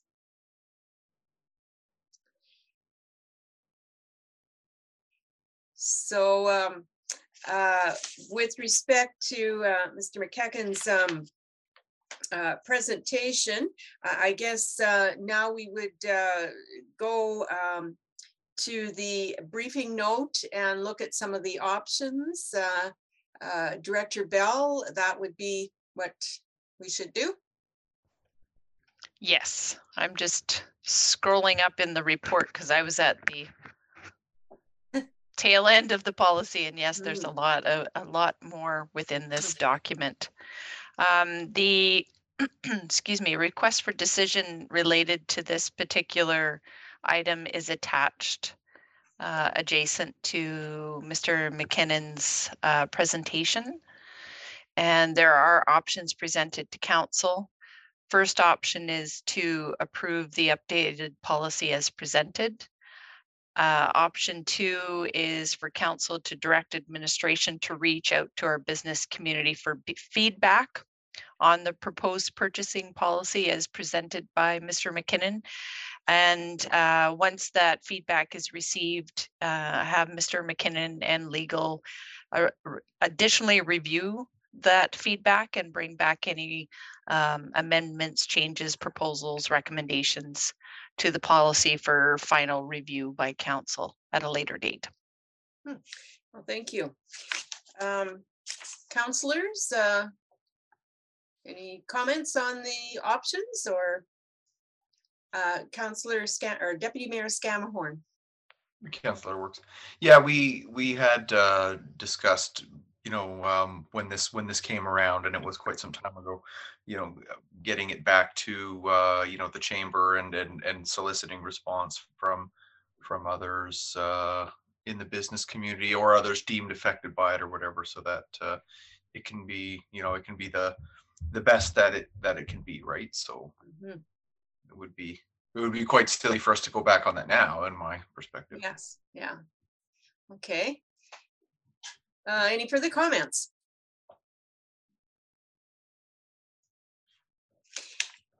Does any councillor have any particular question that they want to bring up at this point in time with respect to the purchasing policy? Wait for the next review, perhaps, is what we're hearing.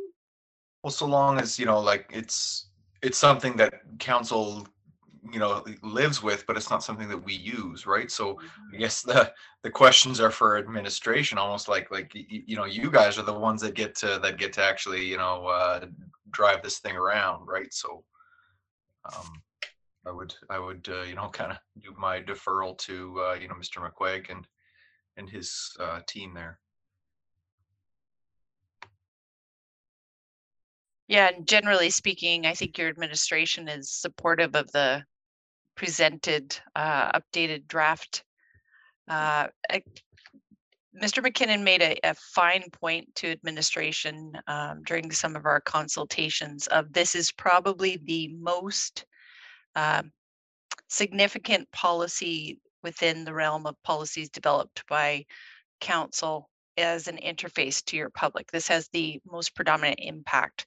So in saying that public engagement is administration's recommendation, we feel strongly that we want to ensure that public members do have an opportunity to submit their comments and feedback to this process.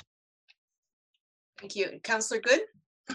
Actually, I'm really happy about that. I'm happy with the work that was done by administration and by Bill. I'm really happy with that because I think you brought a pretty decent document, especially for the public to consider. And I think a lot of us have made commitments that we're going to do our best to improve communication with our business community and with the number of our communities of people in our community and a number of different communities within our municipality. So yeah, I'm fully supportive of the public engagement and very glad that administration is on side with that. It's nice when we're all rowing in the same direction for the same purpose. It's beautiful. Appreciate it very much. Well, public engagement would give the opportunity for people to go through it with a fine tooth, a fine eye, I guess. And really, it's the time to question any of the nuances that they might come up with for examples or whatever. So, sure. Yeah. Okay. No further comments. Would someone like to move us forward with a motion? Councillor Good. I move the recommendation that council directs administration to reach out to the business community for feedback on the proposed policy and then have Mr. McKinnon and legal review any comments before bringing the purchasing policy back to council for deliberation. Thank you. Any further discussion? All those in favor of the motion? Okay, it is carried. Well, thank you very much, Mr. McKinnon, and very thorough work, and we're looking forward to future conversation on it. With that, Madam Mayor, I'll say my adieus for tonight, and thank you again for your support, and specifically to administration for their excellent input during this review. So anyways, that's it from my end from now, and I'll be going to see a hockey game if one's on. Oh my. Anyways, well, have a good night. Good luck with that too. Very much appreciate Thank it. you. Okay. Night, night. Okay, back to our agenda. We had skipped over the section on bylaws, the request for a decision with respect to bylaw 2110, a bylaw to repeal bylaws 2080 and 2081. And Mrs. McQuaig was going to speak to this, I believe. Yes, Your Worship and Council. This will be a very brief presentation, a fact which I presume Council will appreciate at this point in the evening. As you know, we recently passed our annual line of credit and short-term borrowing bylaws. These are required by the banks. They're in effect essentially from time past until December 31st of the next year. When drafting the bylaws, staff drafted it in 2021, and we happily repealed the bylaws from 2020. Forgetting that times change, we moved forward, and there was a typographical error. We did not repeal the correct bylaws. This has absolutely no impact on our banking or our finances. It's simply an administrative cleanup so that we don't have dangling homeless bylaws. Council will remember the omnibus affair from last summer where we had 121 such bylaws. So we would like to prevent that. So we are asking council to quickly ratify this repeal with all 3 readings this evening.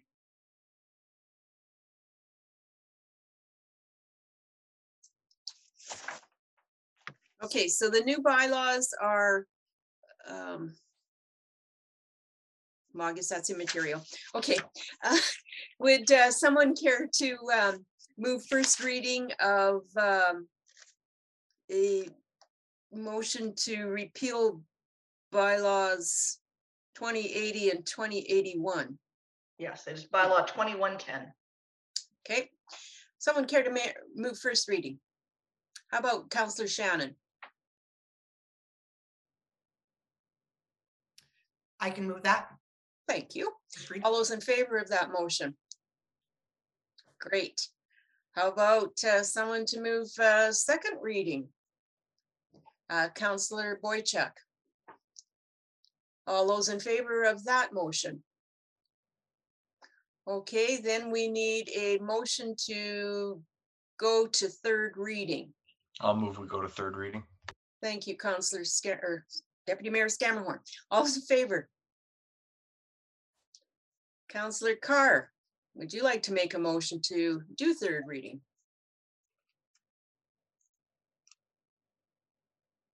You're on mute, sir. But I think you're saying that, right? Yes, I'm Okay. happy to move to do third reading. Thank you. All those in favor? Great. Oh. Thank you, council, for assisting us with our oversight. Oh, well, things happen. Okay, so now we're on to new business, and item 2, request for direction with respect to the Chamber of Commerce presentation follow-up. And we have Ms. Modi, Manager Planning and Development, and Director Bell. Don't know who wants to speak first or how you want to do it. I am going to let Ms. Modi take the lead on this one. Okay. Good evening, everyone. All right, I am here to speak about the follow-up to the Chamber of Commerce presentation, which we heard in November of last year. And I will do my best to be succinct, but I also want to give this topic its full due. So the intention here is that we are following up on the Chamber of Commerce presentation, which was presented to Council on November 22nd, 2021. At that time, Council directed staff to prepare a briefing note based on the information and feedback that was received by Chamber, so that you could provide additional direction to us. We have shifted that direction a little bit and have brought forward a request for direction to make sure that you are able to give us some very specific direction coming out of this council meeting, if that is your want and desire. So we've got a request for direction here. The background to begin. So as I said, this is a follow-up to the Chamber's presentation on November 22nd, where they presented the results of a survey that was done by Chamber members that highlighted some areas of concern for the Chamber. So those areas that the Chamber highlighted to us were taxes and analysis of spending and expenses, streamlining business / reducing red tape, and debt reduction. They also suggested a feasibility study that the town would undertake to review the municipal tax structure, analyze bylaws impacts on business development or expansion, and establish a debt reduction plan. And those words are parroting the Chamber's words to us. So that's their language. Based on that presentation, as I said, Council did direct us to bring forward further information. So since that time, administration has been working with Chamber to work or to follow up. Sorry, is somebody trying to break in with a question? No? Sorry. Okay. Yes, after that presentation, the Chamber did follow up with administration because they presented results of a survey, but that survey they just presented the quantitative results. They did not present the qualitative comments that they had received. So they did share those comments with town staff, and we reviewed them. There were about 30 individual comments. And based on those comments, we highlighted some key themes that came out that were recurring themes within those comments. And they were to reduce regulatory barriers, to increase proactive communication. And when they were talking about communication, the comments were related to communication to the business community from the town, about the business community, so the Peace River business community and how we can maybe highlight it or promote it, and between the Peace River Chamber and the town of Peace River. Another key theme was around costs and taxes being high, being prohibitive, and also whether or not there were ways for us to help with costs. And then the last key theme was for the need to work to improve reputation and trust, and to have an open for business attitude and to communicate that attitude. And we are, in speaking with Chamber, one of the things that I think has come out repeatedly, which is really positive, is that when it comes to things like working on improving reputation and trust, Chamber is really recognizing that they have a role to play in that as well, and that they can be a partner with us in changing that narrative and working proactively together to try and improve the overall business climate within the community. So since that initial presentation, we have met twice with the Chamber executive. And when I say we, I mean myself and Director Bell at the behest of our CAO, Mr. Parker. So we met on December 14th, where we did some initial conversation, and then again on January 17th, where we reviewed some of the information that we were thinking about bringing forward back to council. So they've seen a draft version of this request for direction, and they have a pretty good idea of what was going forward to council. And I think we're all on the same page at the moment, which is exciting. During those meetings, we did have a lot of discussion and had the ability to try and get a better understanding for the ask that they were bringing forward to council, particularly with respect to the financial and fiscal concerns that they were presenting. It is our understanding at this point that Chamber is looking for a bit of a third-party review of the annual municipal budget. And they're interested in particular in understanding how or whether the town's budgeting practices include a general roll forward of budgeted amounts from year to year, or if there are more detailed processes. And Director Bell did give them an initial description of our processes. And I think that that is a first step in terms of communicating those processes to them, but I think there's probably some additional work that can happen and be supported by CEO Parker and by our new Director of Corporate Services once he has the chance to spend more than 5 days in the office. So there's definitely work to be done there once we just get a little bit further along also in the 2022 municipal budget process. So to proceed as Chamber has suggested in terms of an actual feasibility study, that would be something that would need to be considered as part of this 2022 budget process. But at this point, administration thinks that we can meet some of the needs of the Chamber or the requests for information with that further work done at the administrative level. So we're hoping that that can happen sometime in the next few months, kind of depending on how it correlates and fits into the budgeting priority that is currently, I think, the core focus of corporate services at this point. But in terms of what we've been able to share with Chamber, the town did provide some information to Chamber and made sure that we were pointing them in the direction of information that we already do have available publicly, but isn't necessarily at everybody's fingertips unless they are really looking for it. So that does include the annual budget documents that we have on our town website, which are available for a number of years going into the past, and includes last year's 2021 budget, as well as the annual audits, which are on the report section of the Town of Peace River webpage. We also did our best to address some of their specific questions. One of the main questions that they had when it came to the finances was around what comes in from business taxes compared to residential. So we were able to share that with them. In 2021, our commercial and industrial properties paid in the order of $4,608,000 in municipal taxes compared to our residential properties, which were at $6.2 million. So that some of that information, which wasn't actually very clearly laid out in the budget document, we were able to share and fill that blank in the information that they had. We also did share that Town Council has been exploring the municipal viability process with Alberta Municipal Affairs. So they were interested to hear about that, but we did let them know that really it was just the first step in terms of information gathering with Municipal Affairs, which you did receive in December of last year. In terms of the streamlining business or red tape reduction priority that they presented, we did talk about some ongoing work that's been going on at the town office. One of the primary things there relates to the land use bylaw rewrite. Based on that rewrite, a lot of the specific critiques or specific concerns that were highlighted in some of those Chamber comments, the specific survey comments, those are already being addressed in our draft bylaw.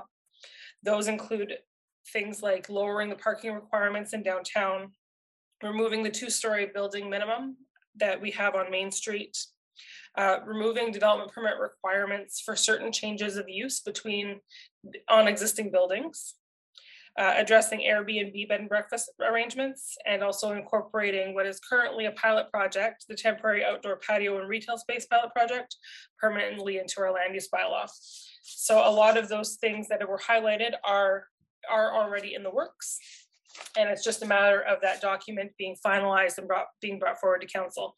Well, with that being the big caveat being that it is currently a draft, and so that draft does need to be, circulated in the community, more public engagement happening before that's finalized. So while those components are being addressed right now, we can't say for certainty that that all of those things will remain just as they are today. So, but certainly the chamber will be one of the stakeholders that we would engage in that process, and I would expect that they would be speaking in favor of those changes.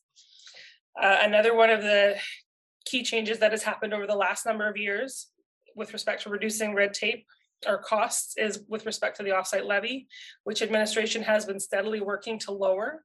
So between 2016 and 2021, we have reduced the cost of the offsite levy by 56%. And that is not just because we wanted to lower costs, but also because we were doing our best to make sure that the model that generates that number is actually reflective of the reality in the town of Peace River and the different inputs. So the population growth, the land uptake, the actual costs of the projects that the levy is trying to fund, and the proportion of those costs that should be dedicated to new development compared to paid for by the existing portion of the community, which is really the majority of those. So that's where a lot of that cost reduction came down to. It was about actually rationalizing the model and making sure that we were being as accurate as possible. So we have been working on that. And then another thing that did come up in the survey results or survey comments was about the ability to defer offsite levy payments. Within our policy, we have updated that, and we do have the ability to defer certain offsite levy payments. So we can work with developers on that. Another one of the specific questions that Chamber posed to the town was how long does it take to get from application to approval?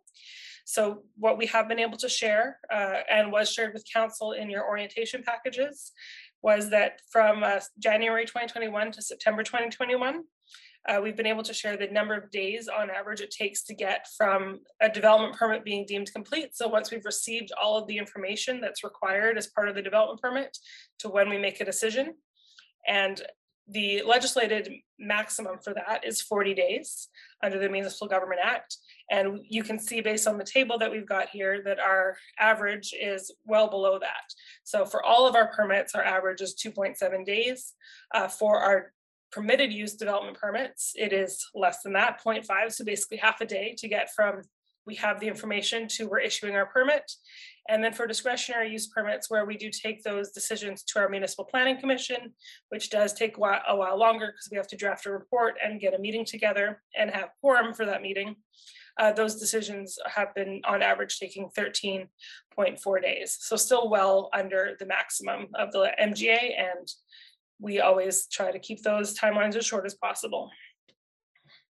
We are working as well to be able to communicate more of the timeline associated with development permits. So that is just one component of the development process. It's the one that we have the greatest degree of control over because we've received all the information that we've needed from the developer. And we're just in the process of making those decisions ourselves, whereas some of the other parts of the process are really also highly impacted by the developer and their ability to get information from either themselves or their consultant to the town so that we can make decisions. But we are looking to streamline our data points and be able to provide that information going forward. So we'll be adding additional information that we can share in the future. One last thing on this point that we did share with the chamber is that we do currently have one empty spot on our Municipal Planning Commission, which we'll be looking to advertise very shortly, probably in early February. And the chamber can certainly encourage their membership to put their name forward to sit on that board. So we expect to do that. And I do think that there is at least one member of the chamber executive that is interested in putting their name forward. So we'll see if that happens. And then finally, on debt reduction, we shared much of the same information that I previously spoke to around the municipal budget and the reports that are available, or audited financial statements.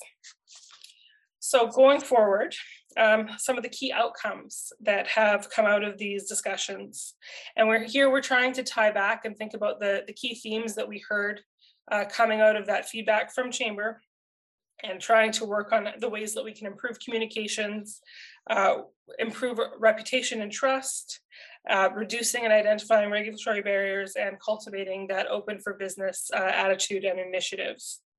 So some initial things that we've identified between the Chamber and the town include making sure that the council representative, Councillor Shannon, has the information that she needs from us as administration to bring forward to Chamber so that they have the information to share with their membership. In particular, we're thinking that that means what items are coming up on the council agenda, and also what opportunities are coming forward for engagement that would be of interest in particular to the business community.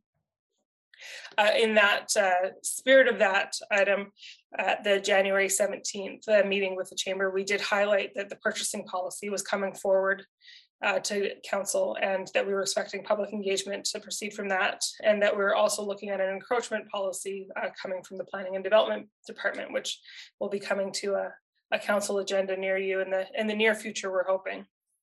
So once that is presented to council, then we would hope to likewise do an engagement process to give the community a chance to provide feedback there.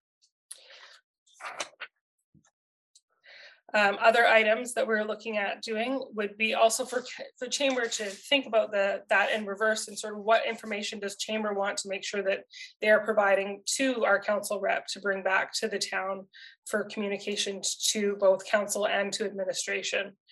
So we're hoping to keep that channel going two ways.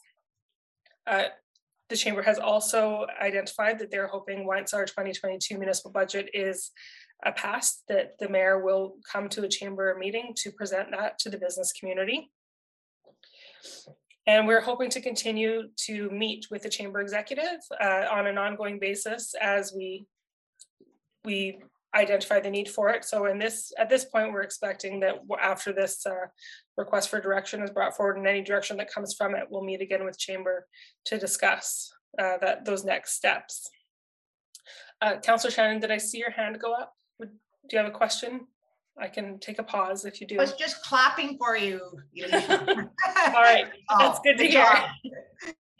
Okay, all right, then I'll keep going. So some additional bigger ideas that we have discussed with Chamber, and I guess the top idea right now is that we have talked with Chamber, and they are enthusiastic about the concept of establishing an economic development committee to help direct and also to undertake economic development initiatives for the town of Peace River.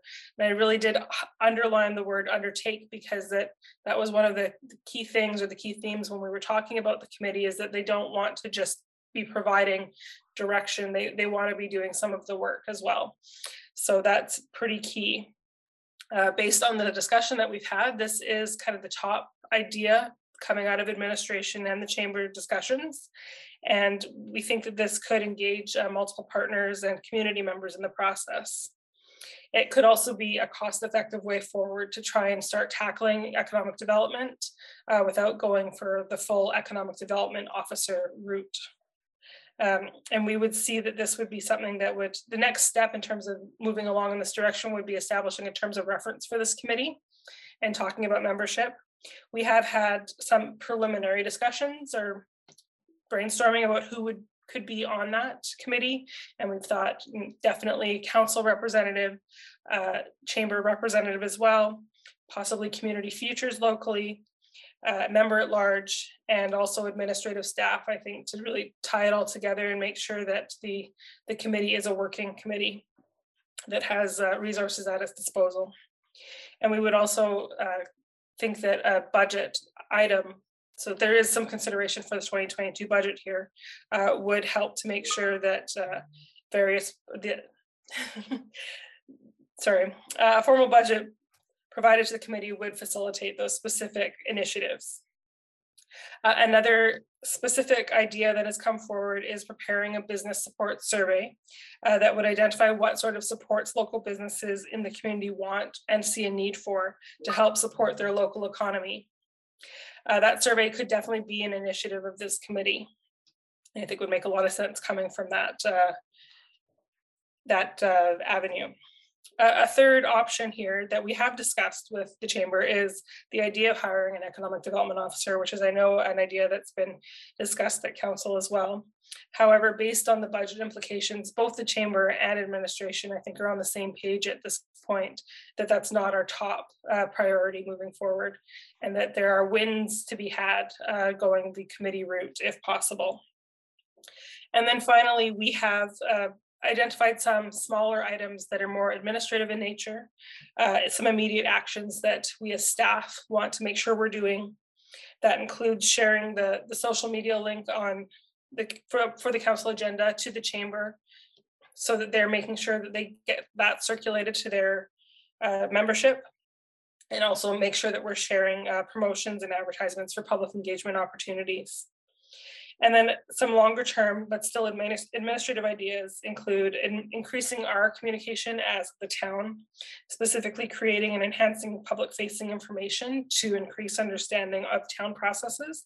One example could be how to start a business, not from the business person's perspective, but how to get through the town steps that are needed. So that is really well laid out and people don't have to go figure it out on their own. It's in one spot. And then also developing a welcome package for new businesses, which is also something that could definitely be worked on and probably enhanced by having the committee work together on that. So we do have a number of requests of council this evening. The first would be that council direct administration to prepare a follow-up briefing note regarding the request for a feasibility study and third-party review of the annual municipal budget. We want to make sure that that doesn't get lost, and that we are coming back and closing the loop with the chamber, so that we are addressing their information needs and making sure that we're not letting things get lost in the budget process, which does have lots of important inputs, but there are other things too. And then finally, to provide some direction based on one of three options. So option number one would be that council direct administration to draft a terms of reference for an economic development committee in consultation with the chamber executive, and provide that draft terms of reference for consideration at a future council meeting. And to go along with that option, that council consider incorporating a $20,000 budget for the Economic Development Committee into the 2022 municipal budget. We think that will give the committee something to begin working with, and really, like, there's going to be some projects I think that also don't need a lot of budget dollars that can still happen without it. So it's a good step in the right direction for 2022. And then if it's going well and momentum is working, the committee is working, then council can consider what the budget might be for 2023. But that does get us started. Alternate options could be that council direct administration with respect to alternate steps, if any, to address the concerns raised by the Chamber of Commerce. And option three would be that council direct administration to defer next steps, if any, until after the council strategic planning session process is complete.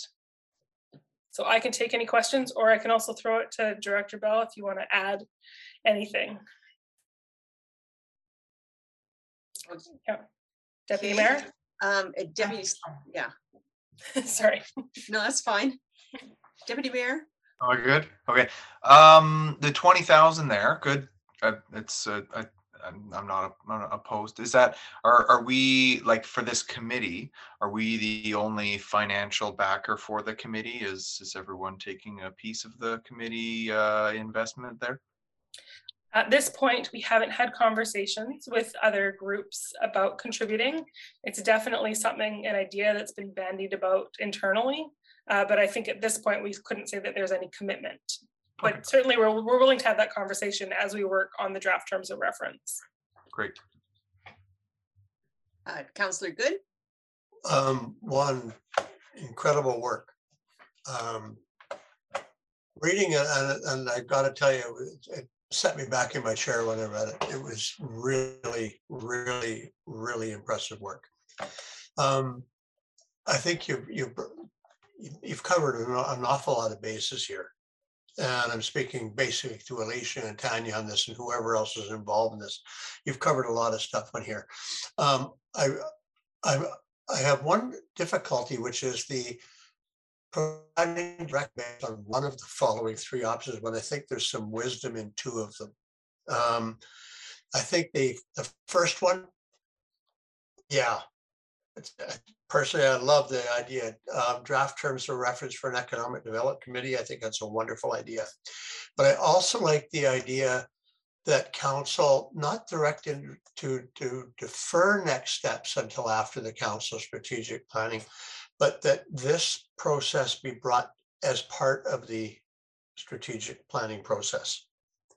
Because I think there's an awful lot of information in here that is really relevant to that process that would be very, very helpful to us for things to consider. So I'd like to see option 1/3 kind of a modification. And again, I really love some of the work that was done in here. So. Thank you. Other comments? Councillor Boychuk? Oh, Yes, sorry. well done, Alicia. And, you know, the only thing out of this whole thing that bothers me is that we're running with data that is really not that valid. To have any survey with less than 50% participation, you know, I would like to see us collect a little bit better information from our chamber. I love the ideas that are coming forward and working with them, but you know, they confess themselves, we might be sitting at about 10 plus businesses that answered this survey out of the 170. And I want to make sure that as town council, we're representing all of them, not just a select small group from the chamber, you know. So that's my only concern is that you know, we can even take that survey out of here, because it sounds like most of the conversation you had, you've identified some key concerns, which I'm pretty sure most of us are aware of. But as far as that survey goes, you know, you need at least 80 representative businesses, and we got maybe, well, they say some may have done it several people at one business, so we could be looking at 15 to 10 businesses that we're running with. And I think that that's part of the reason why we do have identified in some of the future work another survey, because we do feel like that was a first step in speaking to the business community, but there's definitely opportunities to get a lot more information from them to make sure that what we end up actually doing in terms of initiatives is things that actually make sense for the businesses we have in our community. Councillor Shannon? Okay, first of all, I just want to clarify the procedure here. Like, do we use the hand up thing in the reactions, or do we just put our hand up, or what do you prefer, Madam Mayor? Putting your hand up, I see it more so. Okay. Yeah, so thanks. just okay, thank you. I guess what I want to ask, my first question is where the 20,000 came from? Like, how did you come up? And good job, Alicia. I just can't say enough. That was just excellent, excellent, excellent. I'm just so excited. But how did the 20,000, just out of curiosity, I'd like to know. To be perfectly honest, at this point, it was a gut reaction to what we thought would be an amount of money that would give some support to some initiatives, some strategic initiatives, without it being so big an ask that it makes it difficult for council to realistically say yes to that, knowing the budget constraints that we're facing. So that number, council certainly can discuss it in the budget process, and if you wanted us to try and identify maybe some specific costs, but without knowing exactly what initiatives the committee would be undertaking, it's hard to get more specific. But this way they have a resource to begin with, at the very least. I was just curious to see, so that number 20,000, we can work on that and modify it before it's not like set in stone. That's just your recommendation or your suggestion? Yes, that would be, it's our recommendation. Yeah. Sorry, it's almost a placeholder to then be discussed in your 2022 budget deliberations.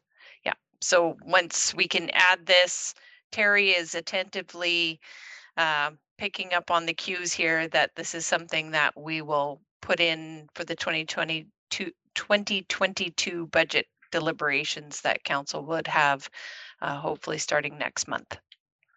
Okay, and then my last question was, I think it's absolutely appropriate for us to request that the Chamber of Commerce also submit some funds to this, and I'd be really confident that they would really entertain that thought as well. But I really like the direction you're going, Alicia, a lot, like with the, especially with the reputation part and reputation and trust and all that. Like, I think that will go a long way with having this committee be actually effective. Yeah. Very, very good stuff. Thank you very much. Thank you. Any further comments? Yeah, I think I agree with Shelley there. Like, I know that, you know, the previous council did spend, you know, a lot of time putting in, you know, putting in effort and into, you know, making some inroads into making things better for businesses with this, a lot of the stuff that you guys highlighted. And then during the election season, many of us still encounter people saying, oh, the town of Peace River is, you know, this council was an anti-business council, and it's like, well, I'm not sure where that's coming from. You know, like it was sort of frustrating to see that, and to see that the chamber recognizes, hey, if we're all you know, pushing this attitude that we have the intention of making it as good as it can, I think that's really big. And I know it's been said by a few other councilors, probably better than I could, but yeah, this is really impressive work here. And I think I like what, you know, what Dawn has said. It's not in the way that it might not be a one move issue. It might be that I really like option one and get you guys moving on some of those ideas, and then still having potential steps after, you know, we have these strategic plan discussions, because more, you know, more options might come out of that. And then the more conversations we have with the chamber and with, you know, like Mark suggested, the data that we can potentially collect, more robust data, you know, then some of those moves that we want to make will start to clarify. Thank you. Councillor Ford, and then Councillor Good. Yeah, I'm just going to reiterate what everybody else said. It was great work on this report. It was very impressive. I do like the idea that some of the stuff that you started administratively has already begun as far as the communication part. I also agree that this should be talks as far as our strategic plan goes, because there is some budgetary issues that will become of this. And the other thing I do like, I'm going to refer back to that slide in the strategic planning where it shows the path of 2 roads. And I think this, from what I'm hearing from the rest of my colleagues, I kind of have an idea of which path they want to go down. So it's definitely worth the discussion in the strategic planning. Thank you. Councillor Good. I kind of forgot one of the points that I was going to go on, but I also wanted to talk about Councillor. I was going to say, now I remember it. Alicia had talked about the new census figures that are coming out in a couple of weeks, if my understanding is correct. The first So release is in February. We're going to have some really pretty up-to-date data on the demographics in the town, which I think are certainly going to impact a lot of our conversation at the strategic planning. And I think Councillor Boychuk also brought up about the other data that we're using. And I think we need to keep in mind that we want to get much, not like you had the idea here of the business survey, but it was termed as a business. I'm sorry, I don't have it in front of me. Alicia, do you remember the word? The word I used was business support survey, which honestly, since I even wrote it, has morphed a little bit in my head. Yeah, okay. I feel like that's a part of it, but there's also another part perhaps that we need to Agreed. explore. And I think that's to an extent what Councillor Boychuk was alluding to, is that survey should be also a data gathering exercise for our businesses, and not just and as he put it, you know, working with the chamber, but also working with potentially other business partners and other businesses and other ways of getting business involved. I think we could do a really good job of trying to get as much data as we can on that, because the more data, the better. I do understand it's a snapshot in time, but it's better to have a snapshot in time and work from some data than to have no snapshot and be working from imagination. So, but yeah, again, I'm really impressed with the work you guys did. Okay, so yes, Alicia and Tanya, this was an excellent report and very good communication to us as well. So I think I want to focus here. Is someone willing to, maybe we'll split this into two parts, possibly. The first request, would there be a motion forthcoming on that? Yeah, I'll move option one and we'll get that one rolling out the gate, I think. So, okay, so option one is drafting a term of reference for an economic development committee. Is that the option one you're talking of? Absolutely. Okay, and prior to that, there was the one to have council direct administration to prepare a follow-up briefing regarding the request for feasibility study and a third-party review of the annual municipal budget. So I have two hands up here, Councillor Good and then Councillor Ford. We have a motion on the floor, though. Well, let's deal with the motion on the floor then. We might have two more. So the motion on the floor, as I understand it, Deputy Mayor, is option one as written. I have a question to that motion, Your Worship. Okay, Is there any cost implication to the town to do that terms of reference?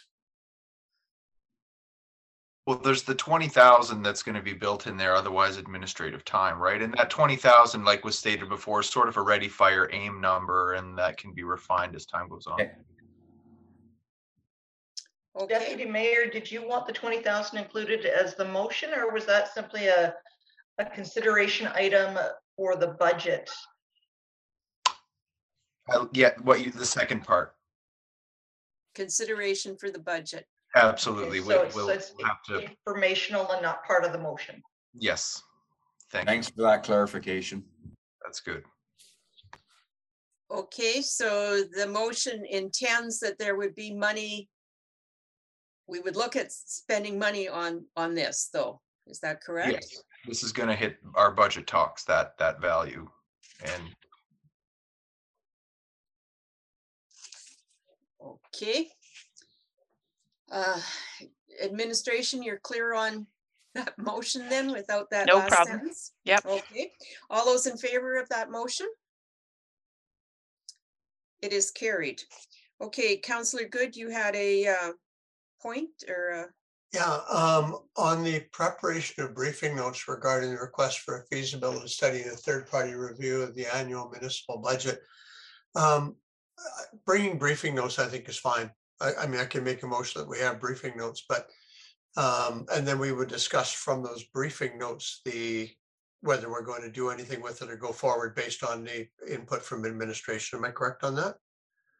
Then I'm fine with making a motion that council direct administration to prepare follow-up briefing notes regarding the request for a feasibility study and a third-party review of the annual municipal budget. okay, any discussion on that motion? Okay, then all those in favor? It is carried. Thank you. Any further discussion on this item? Okay, Councillor Good. That was the council direct administration to bring this document forward to the strategic planning process. Okay, so that's your motion? Sure. Yeah, that works. Okay. All those, any further discussion? All those in favor? Very good. Thank you. And thank you. Excellent start to further communications with our community, in particular Chamber of Commerce. And thank you, Alicia and Tanya, for kind of leading the charge and doing the time to come up with this as well, because very well written, well done. Okay, our next one is number 3, request for decision with respect to the invitation for the 2022 Davis Awards. And Acting CAO Bell is speaking to this, I see. It's a perfect segue from our last RFD, or a request from direction. The Chamber of Commerce annual Davis Awards, and I don't believe last year there was an in-person award session. I don't recall. I don't think so. They are doing a in-person session or in-person event, sorry, on January 29th, and they request the participation of the mayor in that community award program through the chamber. The town is able to purchase additional seats or possibly a table based on council's choice if you wish to do so. So your options are that we enable all members of council under option 1 to attend and enable the mayor to present remarks on behalf of the town.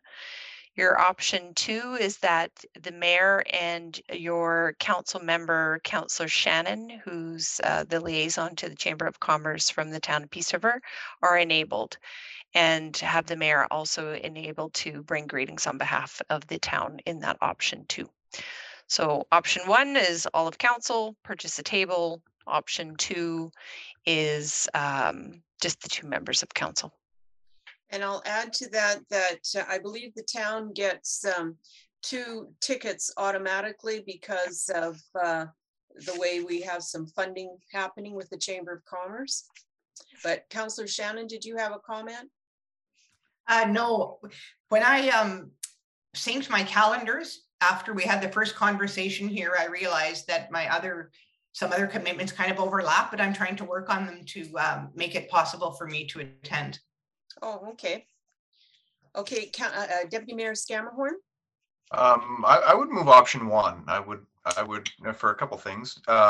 One, just the conversation that we just had, and it would be really great, I think, to participate as robustly as possible, get some time between councillors and admin and the attendees at the event. Maybe get Terry out there rubbing shoulders in town, that he's part of the team as well, maybe, and all that kind of thing. I think it would be a very good move for us to attend in force. So if that was to go ahead, can I just have people speak individually if they would want to be in attendance, because the chamber was asking today for numbers for their planning. So Councillor Boychuk, would you be attending? And is this councillor and partner, or what are you thinking, Deputy Mayor? We'll see how many are free to come before we maybe go that way. Add Okay. on plus ones. Okay, Councillor Boychuk, yes or no?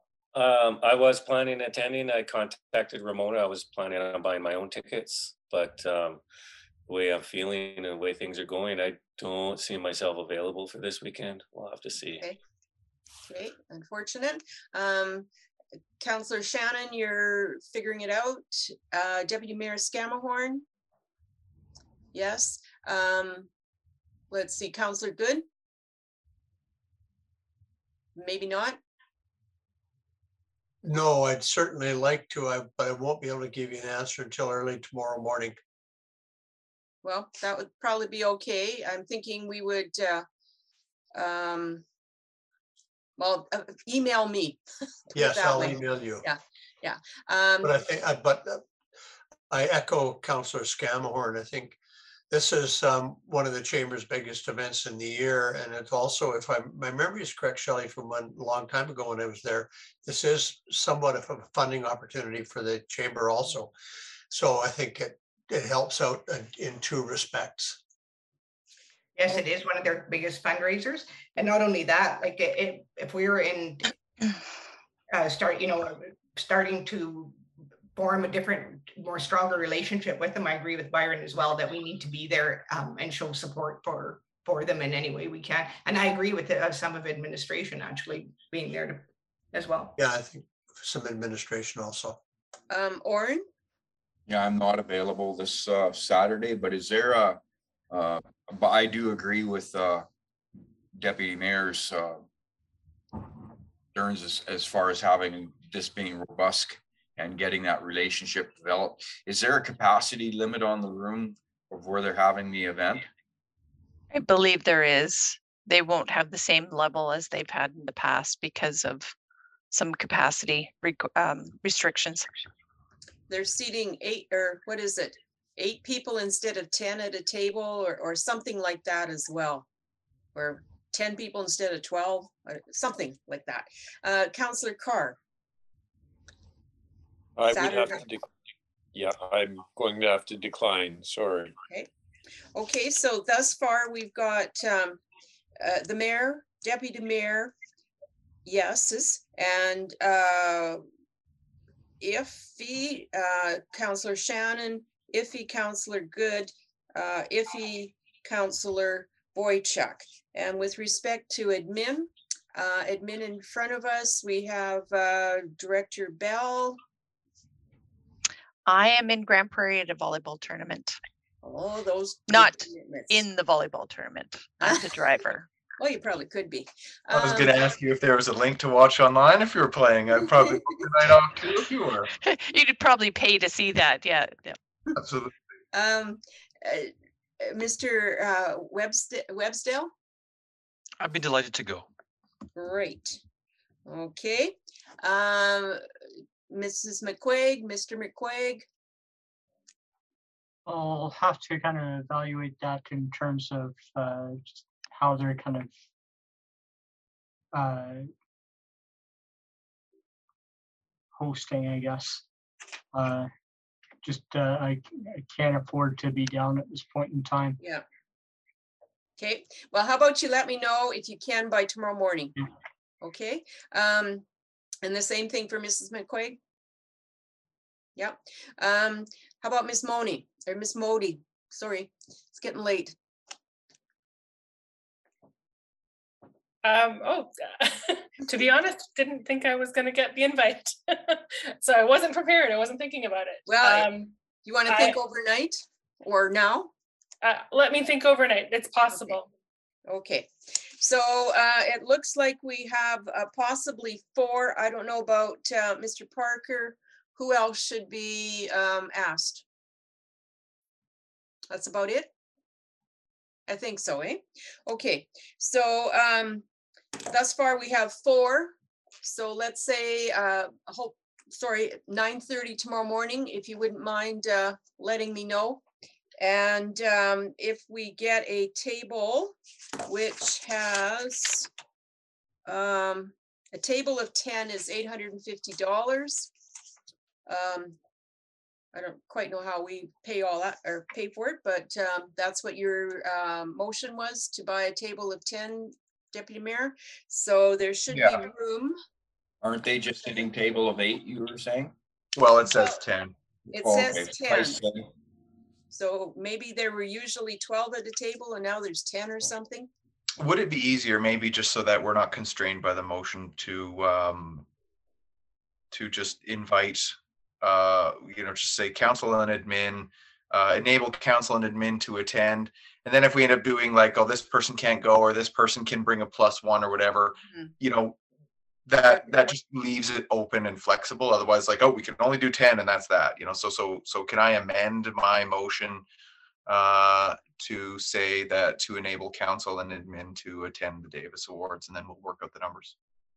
I'm sure you can. Certainly. If I email the chamber and just tell them that we're taking a table of 10, they'll just invoice us.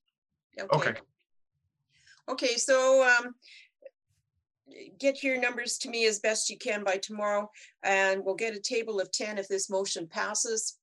So we have a motion on the floor that option 1, basically we buy a table of 10 and the mayor give a speech. It'll be shorter than this meeting, but we'll get there. Okay, all those in favor? Great, thank you.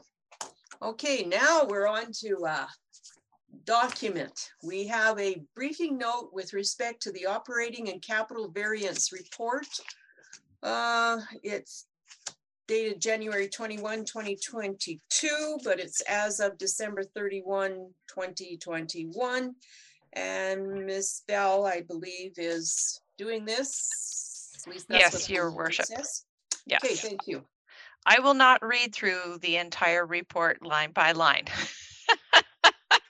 You're welcome. I'm sure you've all read it. What I'd like to do is highlight a couple of key points within the document, and then I'll open it up for questions from council. One, please do not take this variance report as your year-end actuals. There are quite a number of accruals that are going on currently. There's still quite a number of outstanding invoices that we will be accounting for through the year-end process. So these are not your final numbers. Secondly, there is a significant identified surplus throughout various departments within the town budgets, and they are predominantly, not all of them, due to a lot of the public health restrictions and closures that occurred over the year. It feels like many years ago, but it was literally recent past 6 months ago that we were actually, the pool and the Baytex were closed for the spring and early summer. Even I had forgotten some of that sometimes. It feels like a long time ago, wasn't that long ago. We did budget for a more normal year in 2021, not knowing what the world was still to bring forth to us. And it was still a lot of restrictions and a lot of closures and a significant number of impacts. A lot of our training was deferred. We didn't offer workshops in person through our community activities and events. We weren't able to host large community events. So you will see some significant surpluses within this report, and it is predominantly due to that COVID impact. Or there was a significant amount of capacity issues. We've had the mass exodus as other areas of and industries are dealing with, so has the town of Peace River been impacted. The corporate services department alone had 6 vacancies at one time over the last 6 months. That's pretty substantial. Those are the key areas that I wanted to highlight overall, key points within this variance report. So I'll open it up for council members for any questions you might have.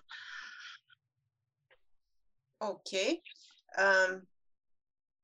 Councillor Shannon, you look like maybe you're going to ask a question. No? No, I'm just looking right now. Okay. To a point here where I can. Okay, I'll have a question. The airport one came to my view. Can you just go into why it's like that? Sure.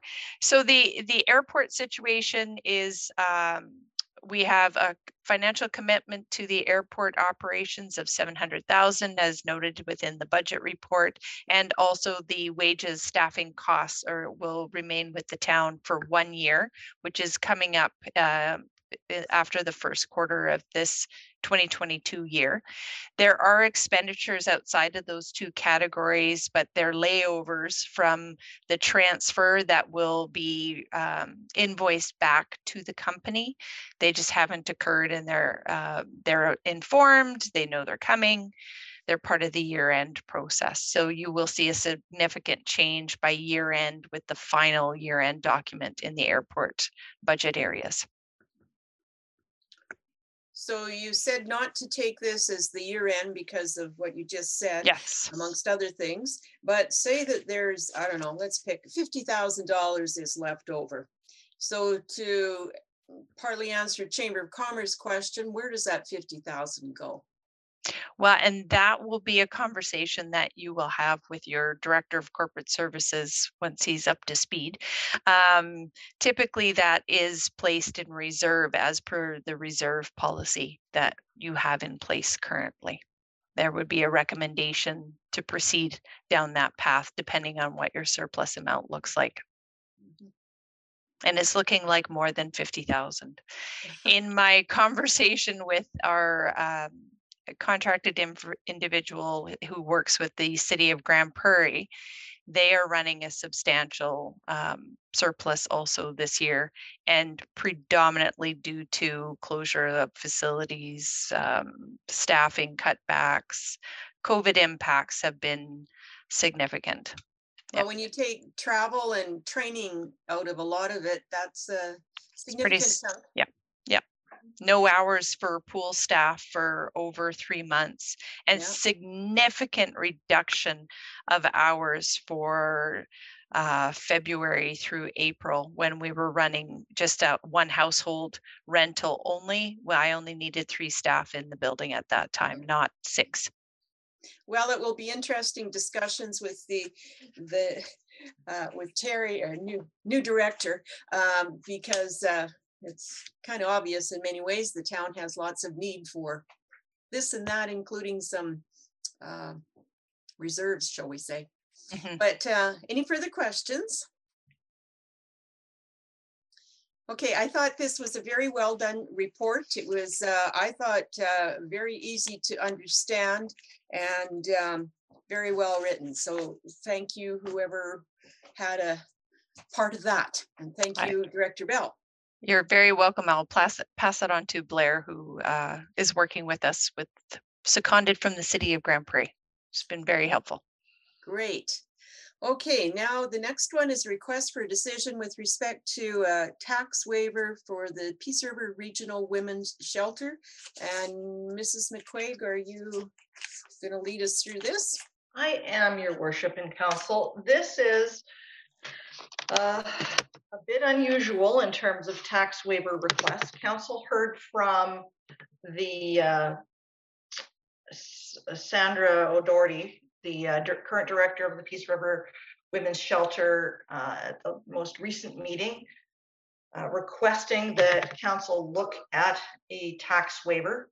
And rather than repeating the whole RFD at this point in the evening, I'll try to summarize.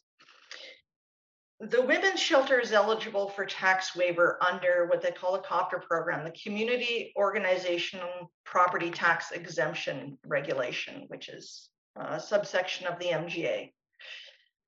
They applied for an exemption last fall for their new facility, which has been granted for the next 2 years. However, they've had this donated building in their possession since April of 2020. At that time, it wasn't operating as a shelter, so it wasn't eligible for tax exemption. So when the application period opened at the end of 2020, it wasn't eligible. They didn't actually gain occupancy until August of 2021. So they would have applied in 2020 for the 2021 year, and going forward, they weren't eligible at that time.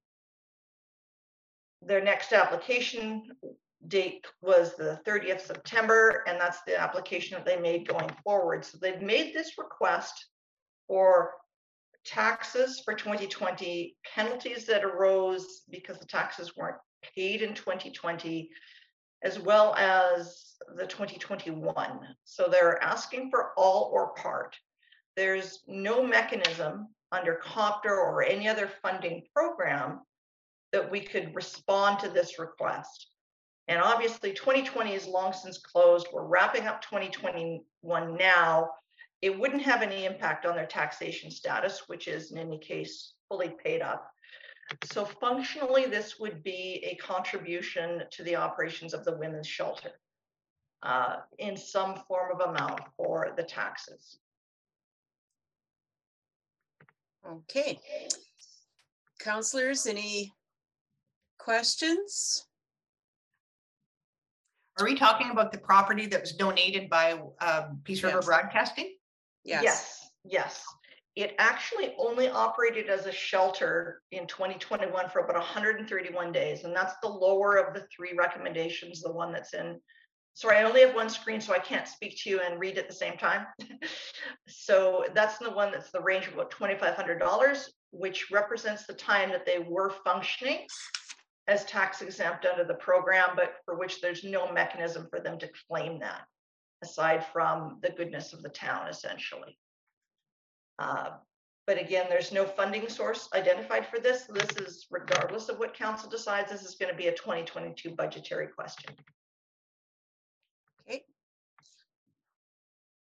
So we have other charitable organizations, societies that apply for tax exemption and quite frankly, usually approved, and then they have to report back to the town annually to show that they're in good standing with the Societies Act and so on. So this is kind of there, but kind of late in the game. It is and it isn't. There are certain properties or certain classes of applicants that we have to automatically accept. Okay. And they would have fallen into that category. So retroactively, in bringing it to council wasn't actually necessary because they are deemed automatically accepted as if they apply.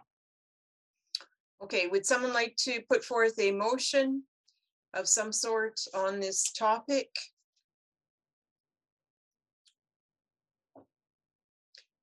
If no one does, that means, okay, Mr. Ford? Thank you, Your Worship. I'd put a motion on the floor that council provides a prorated waiver in the amount of $2,528.21 for the time the property was serving as a shelter as recommended. Thank you. Any further discussion for the motion? All those in favor of the motion? Anybody opposed? Okay, it is carried. Thank you. Thank you. That's a tough one, you know, like, because I think it's the intention of, like, I'm looking at everyone's faces and it's like, I think it's the intention of council to do what we can, but we just don't have the mechanism to do what we can. Mm-hmm. And we're just in a, I guess, a tough spot. And to give council a heads up, we are getting another request coming in, which is greater than this one. Is this for the main building? This is for an entirely different case. Okay. The third applicant. In the future. Okay, we're now at, I'm going to go back because of the looks of these items. And does someone want to make a motion accepting the operation and capital variance report for information? Thank you, Deputy Mayor Scammahorn. All those in favor? It is carried. Thank you very much.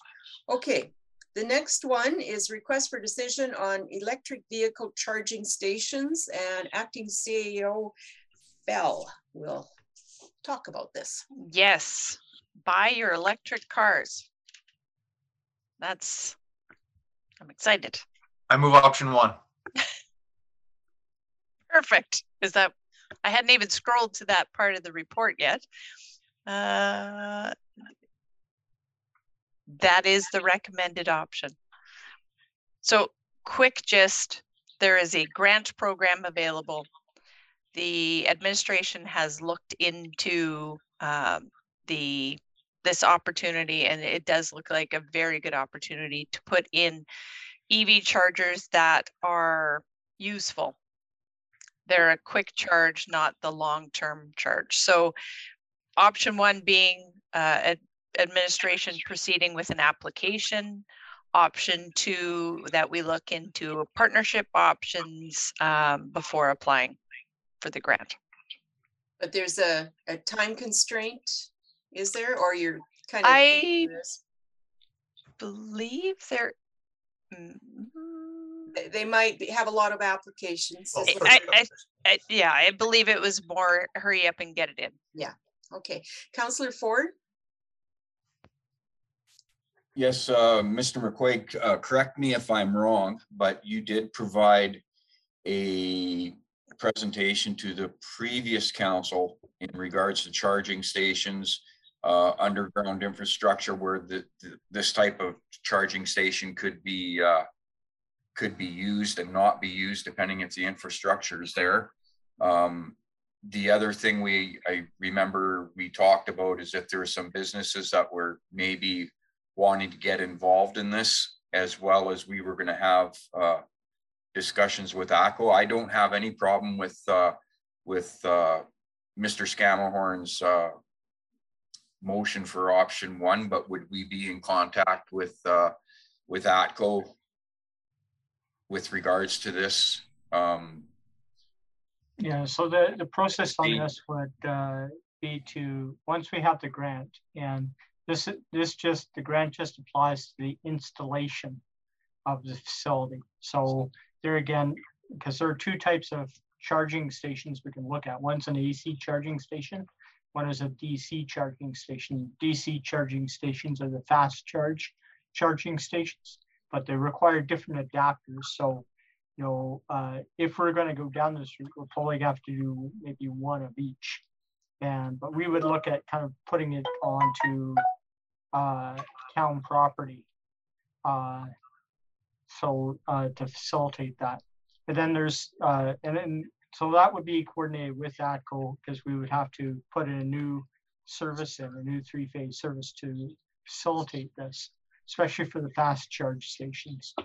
So that's part of it. And then we looked at also the ongoing operational and maintenance costs of this. So if we went ahead with this, the way we would look at that would be on a cost recovery basis. So, you know, we would come up with a rate that patrons would have to pay to charge their vehicles. And so we'd have to make provision maybe for, you know, a card swipe or a tap or something like that, that people can actually get their charge pre-approved before they actually start charging. So there's a number of factors to look at here, but this grant would definitely cover the installation costs. And, you know, as we went through that process, you know, we would figure out what the actual usage charge would be. Hey, thank you, guys. Like there again, I remember making a motion in my first term of council about, and I'm sure Tanya would appreciate this, about applying for a grant for transportation. We got the grant, but we're not able to use the funds. So I like I said, just wanted to double check to make sure that if we did apply for this grant, that we were able to accomplish what we want to accomplish. Yeah, and I think this is kind of the province's way of kind of providing a bit of uptake on EV charges in the area, because I think, you know, the initial hope is you have your gas stations kind of jump on board and provide them, but I don't see that has happened, or not as happening quickly as the province would like. So this is kind of their kind of interim measure to help that process along. Well, as a second request, that report that you provided to some of us in our last term of council, are you able to forward that report to our new council members so they can see it? Yeah. I've heard various news items basically that basically towns should get on the tourist track of EV stations, so people do their little drive and they can plug in and have lunch and go on their way, sort of thing. So like the hydrogen from the ATCO, it seems to be the wave. So I agree with making it chargeable to people low. We do pay for gas when we gas up our car, so when we electrify it, it should be the same. I would be hopeful that we do the 30-minute charging kinds of stations. And in the future, perhaps we're going to have to look at maybe some bigger truck type charging stations too, however all that will work. But we do have a motion on the floor, I believe. I think Deputy Mayor Scammahorn made one. Yeah, I was trying to be fast. You tried. Any further discussion? Mr. Good? Is there anything, Jim, is there anything stopping us once we've got that, of looking, like you have the comment here about reaching out to the business community? Is there anything precluding us after we get the yes to approaching them and saying, is there a partnership available? Sure. Does it stop us from asking the question? No, I don't think there is. Director I'm good with it. Bell, I'm good with it then. Okay, Councillor Boychuk, you had a question or? Yeah, I just wondering what the yearly fee to operate these is, and what type of technicians we're looking at to do maintenance on these. We're probably talking high voltage special electricians. It's not your typical. They're 600 volt. Okay, for so that's these, not too bad. Yeah, and like that's on the DC charger. On the AC charger, it's 2.8 volt, 3-phase. So nothing specialized. If it breaks down and it's Not out of really. service It's for 2 months, something, until you know, we would typically contract some of that maintenance out to one of our local electrical firms for the amount that we have to maintain it. But Okay. those kind of costs, you know, between the installation and when we actually put them into implementation, we would go through and do a cost analysis of what that operating cost is going to be, and then come up with a cost for the first year, and then see where we're at the end of the year. If we're not quite making it, then we'll bump it up a little. Sort of like a water bill, you try and pay for some of the infrastructure. Yep. Right. Okay, did we vote on that motion? No. Okay, Deputy Mayor Scammahorn wants us to vote on the motion. All those in favor? Great, thank you very much. Okay, the next item is a request from the Northern Alberta Elected Leaders group to ask our town to vote on a motion. So I usually have attended these, and what it is, this group was usually NADC did the administrative part of NAEL. So the secretarial work, the booking of events and AV and all that kind of stuff. NADC has notified NAEL that they are restructuring and will no longer be able to provide this as of mid-2021. So there was a committee struck, and they're at the bottom of the page there, and what to do. There was a opportunity for a grant, $25,000 grant, to basically hire somebody to do that work over the course of 1 year and figure out things, because it came upon us rather suddenly. This group only meets 2 times a year usually. So the question is the town council in support of NADC using the grant to hire a Mr. Jim Rennie as a consultant to perform the administrative duties of NAEL for 1 year, and a contract from February 1 through January 31 of 2023. So I would kind of need somebody to move that, and then we can discuss, vote or not. It does not cost the town anything. The way that group operates, these kinds of things needs to go back to the council, individual councils to decide. Reps can't just decide, sort of thing. So would somebody put forth a motion that they would be in support of this motion? I can move that. Oh, thank you very much, Councillor Shannon. So basically, we're supporting NAEL hiring Mr. Rennie to use the grant money to do the administrative support for a year. That's what it is. So all those in favor of that motion?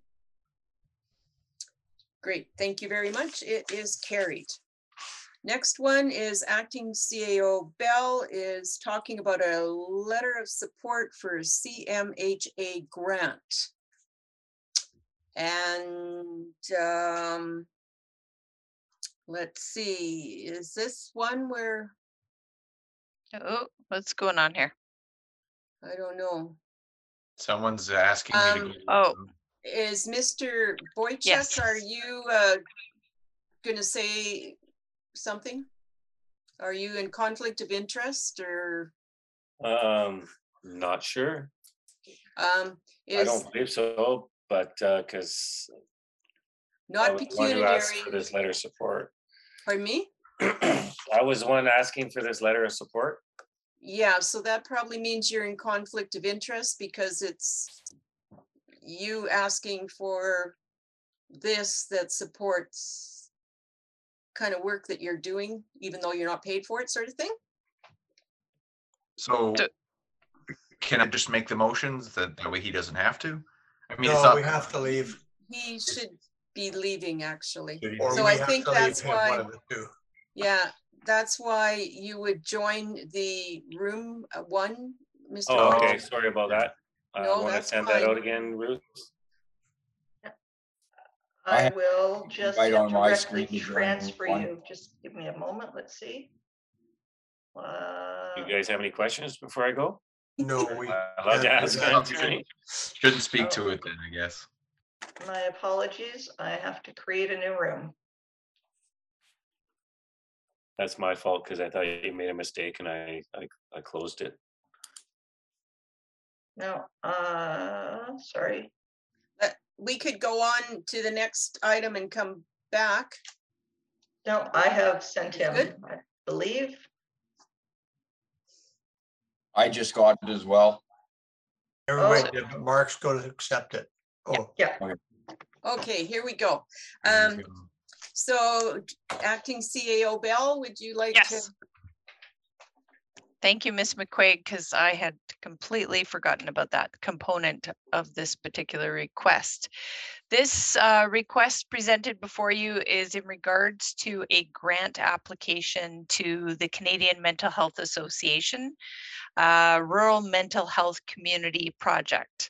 There's grant options upwards of $40,000 that Mr. Boychuk, in his capacity as what's called an animator. So this is an individual that's been trained to be a resource in the community and provide some networking and connections for agencies and community members. Excuse me. It's an uncompensated position as such. Mr. Boychuk has left the room, so we just are proceeding with his request as attached in his email. The letter is attached as proposed written for council's review if they'd like any comments on that, but your options are to provide a letter of support as attached. For the CMHA grant application, it is in approximately $40,000, I believe, is being applied for. Option 2 is to accept the request for information. And I see one of the items is that he, if successful, he would organize a one-day conference in Peace River to try to make connections between various agency groups. So that's a correct. Good thing. Yeah, that's correct. Okay, sorry, Councillor Good. I was just going to move the recommendation. The council provides the attached letter of support in Canadian Mental Health grant application. Great. Any further comments? All those in favor of the motion? Well, thank you. It is carried. So now we need Mr. Boychuk to come back. Let's all just shake our heads like this when he comes back.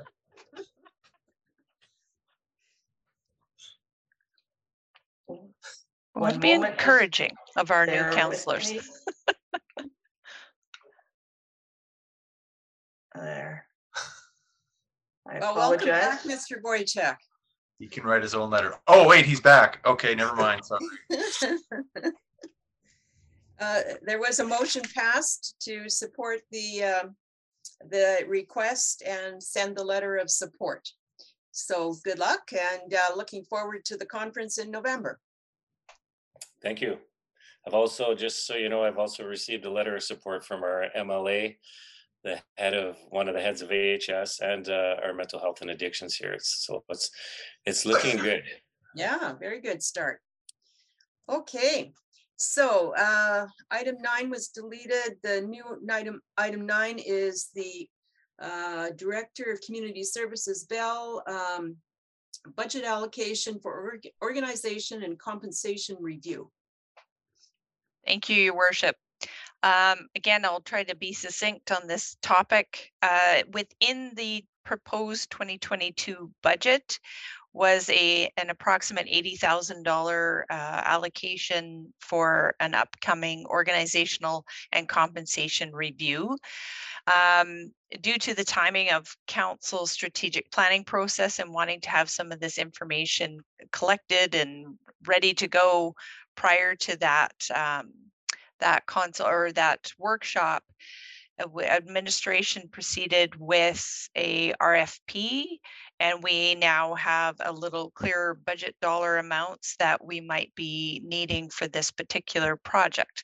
However, with the budget not approved as of yet, we need specific approval from council to proceed with the RFP, final process in the RFP, the awarding process went after our evaluation, so that we have the dollars allocated to this particular project, so we can get it rolling as soon as possible. Two options before council today is to approve the expenditure up to 60,000, and remember we had budgeted actually 80,000, so there's a slight cost savings here for the organizational and compensation review. Or option 2 is to direct administration to await the approval process of the 2022 operating budget and proceed at that time. Thank you.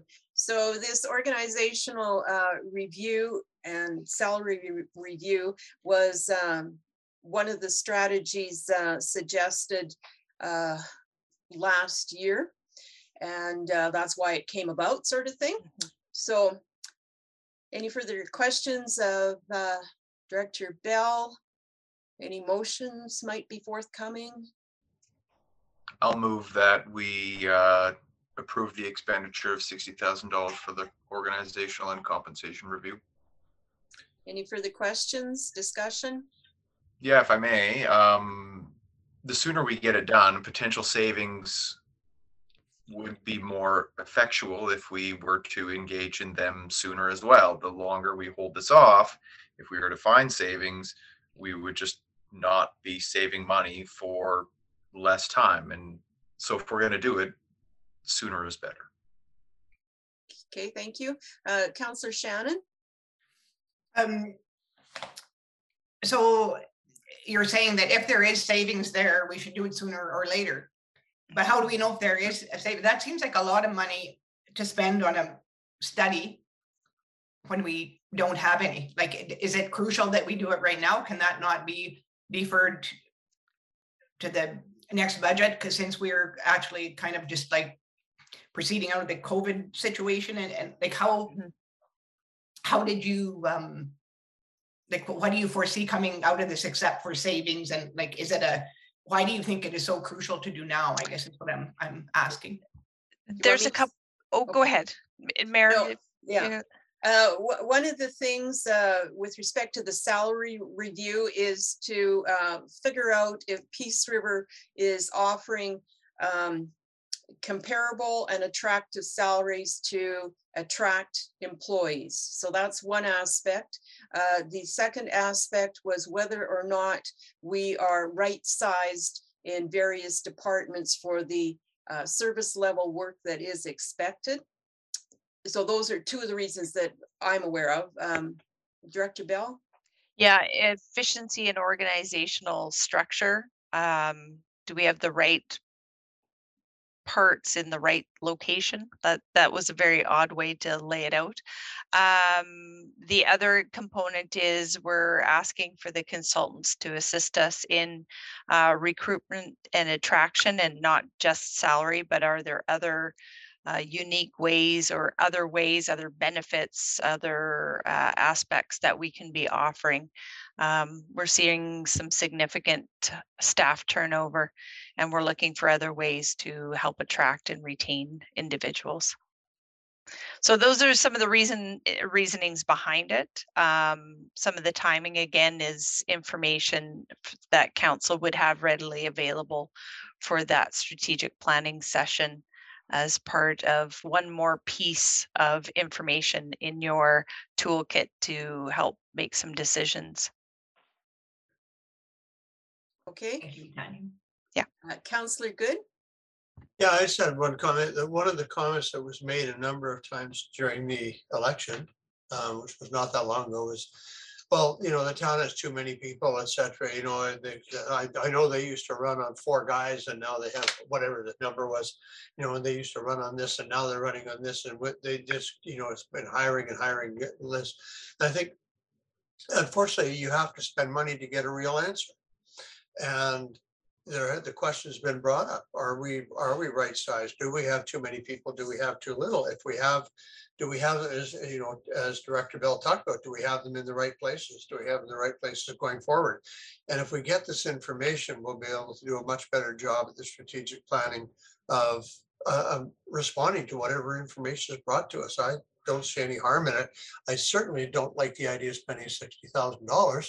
I just don't believe there's any other way to get the answer.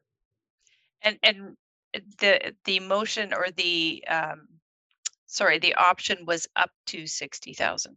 That doesn't necessarily even better, $49.95. It could be 35, it could be 40. It's yeah. Okay, so moving along now, Councillor Carr. With somebody coming in and doing that, obviously it's somebody to be hired by administration to come in and do that report. Now, would that report go back to council? Yep. Yes, you will see a copy of this, absolutely. Okay, thank you. It'll end up being one of the inputs into some decision making, I guess. Absolutely. Okay. Okay, would someone care to move us along on this? Yeah, Councillor Good? Oh, or did you already? I thought I did. I believe Councillor Scamahorn made a motion for option. My apologies, Councillor Good. Deputy Mayor Scamahorn has moved option 1, I believe. Yes. Yep. Thank you. All those in favor of the motion? Great. It is carried. Thank you. Okay.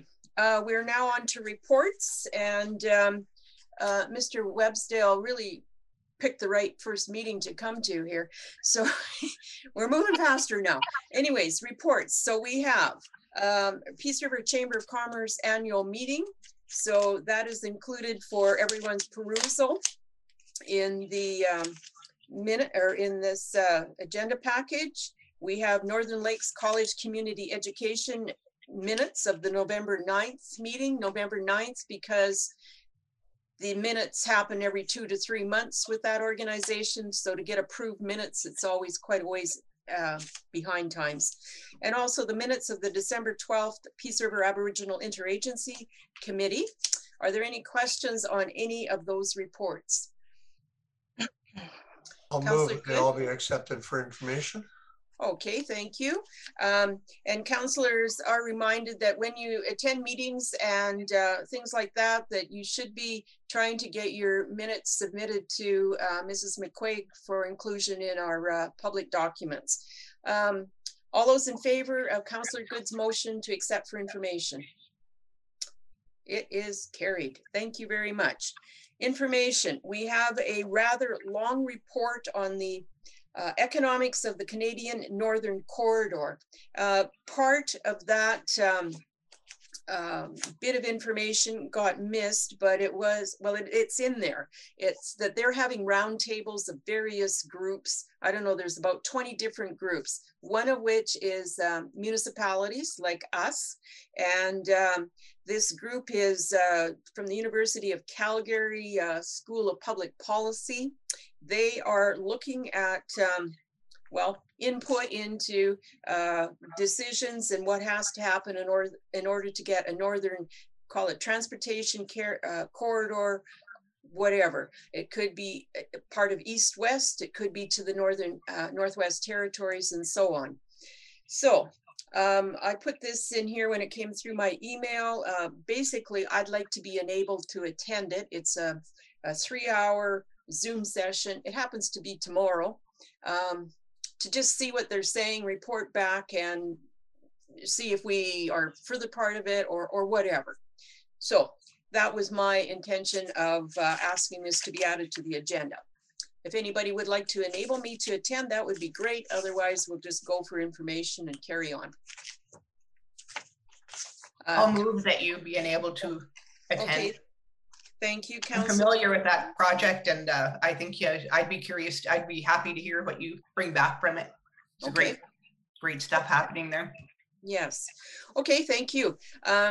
So Councillor Shannon has moved that the mayor be unable to attend the Zoom session on the Canadian Northern Corridor project from the School of Public Policy, University of Calgary. All those in favor? Great. Okay, the next one, letter of support from the City of Cold Lake to fast track accreditation of doctors and nurses. So you've read this. Basically, City of Cold Lake is supporting Crow's Nest Pass letter asking for, what was it here? Streamlining of foreign physician assessments. Apparently, there's a somewhat of a time delay in this whole process. I don't know if we want to send a letter of support on that or leave it for information. Did I miss one too? Oh, yes, there's a second page. This is a letter of support for fast tracking immigrant nurses for certification in Alberta. I heard on the radio today, believe it or not, that in a few years that they said something like 6 million nurses will be short 6 million nurses in the world. Kind of unbelievable. I don't know, maybe I heard it wrong, but anyways, any action on this? Someone? We don't seem to be politically opposing anybody by making offering these. We've been put in that position with requests for letters before. Yeah. So I would support these letters. I would move to support these letters. Okay. So Deputy Mayor Scammahorn has moved that basically we write letters of support on the streamlining of foreign physician assessments and fast tracking immigrant nurses for certification in Alberta. Any questions on that? All those in favor? Great, you guys are really tracking along here. Okay, there's a letter from Tollfield to the Premier with respect to vaccine availability in rural Alberta. Basically, Tollfield is saying that there are not enough places for vaccines for youth at pharmacies in rural Alberta. So anyone who's read the letter care to? We're pretty rural. Mm-hmm. I've not. Yeah, I don't know what their circumstance is, but I know the pharmacies in Peace River seem to have vaccines. I'm assuming for all ages that are eligible. I don't know. I read that they had to travel up to, what was it, 60 or 70 kilometers to get a vaccination. That's like half of our kids' bus rides. I just, you know, I up here, it's like, I gotta go to Grand Prairie for a volleyball tournament. It's like, well, yeah, there's like okay, it's like, you gotta go 200 kilometers. So I'm getting the gist that maybe this will be accepted for information. Or did you have a different thought, Deputy Mayor? No, it just anecdotally, I guess, it just doesn't ring true for. Well, we're in a different area of Alberta, seem to sometimes think things through differently too. I'll move to accept for information. Thank you. All those in favor? Great. It is carried, I think. Yeah, everybody. Okay. We have a letter to council from Nate Horner, Minister of Agriculture, Forestry and Rural Economic Development. My perusal of this was basically saying that they have an agriculture sector strategy, a forestry sector strategy, and they support agriculture and food and create thousands of jobs in Alberta. So I don't think there's anything to be done with that other than, would we accept it for information? Let's see, Councillor Good would accept that for information. I'll move to accept it for information. Thank you. All those in favor? Thank you. It is carried. Number 5 is community engagement with the proposed Alberta Provincial Police Force. I'm getting so I can't talk. So this one,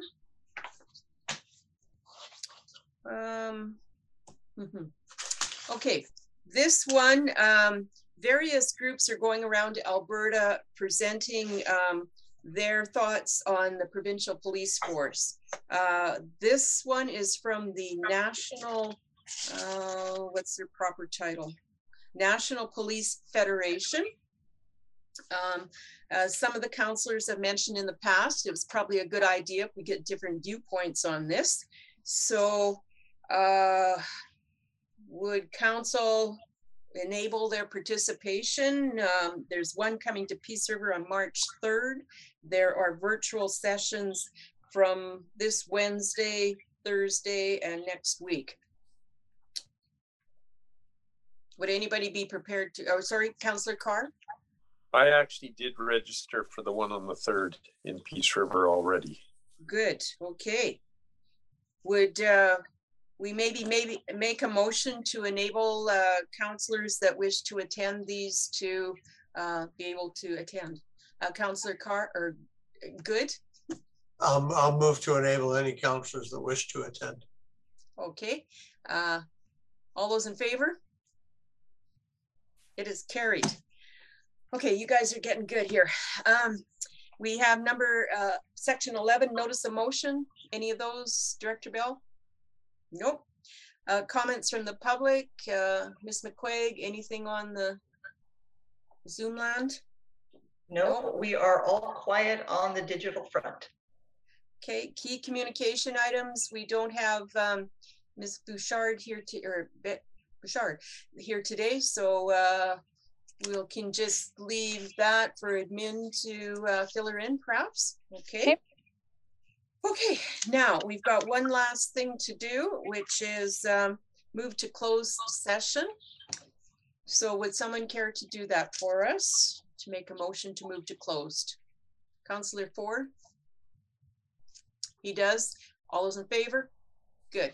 So 10:01, we're moving to close. So do we have a breakout room?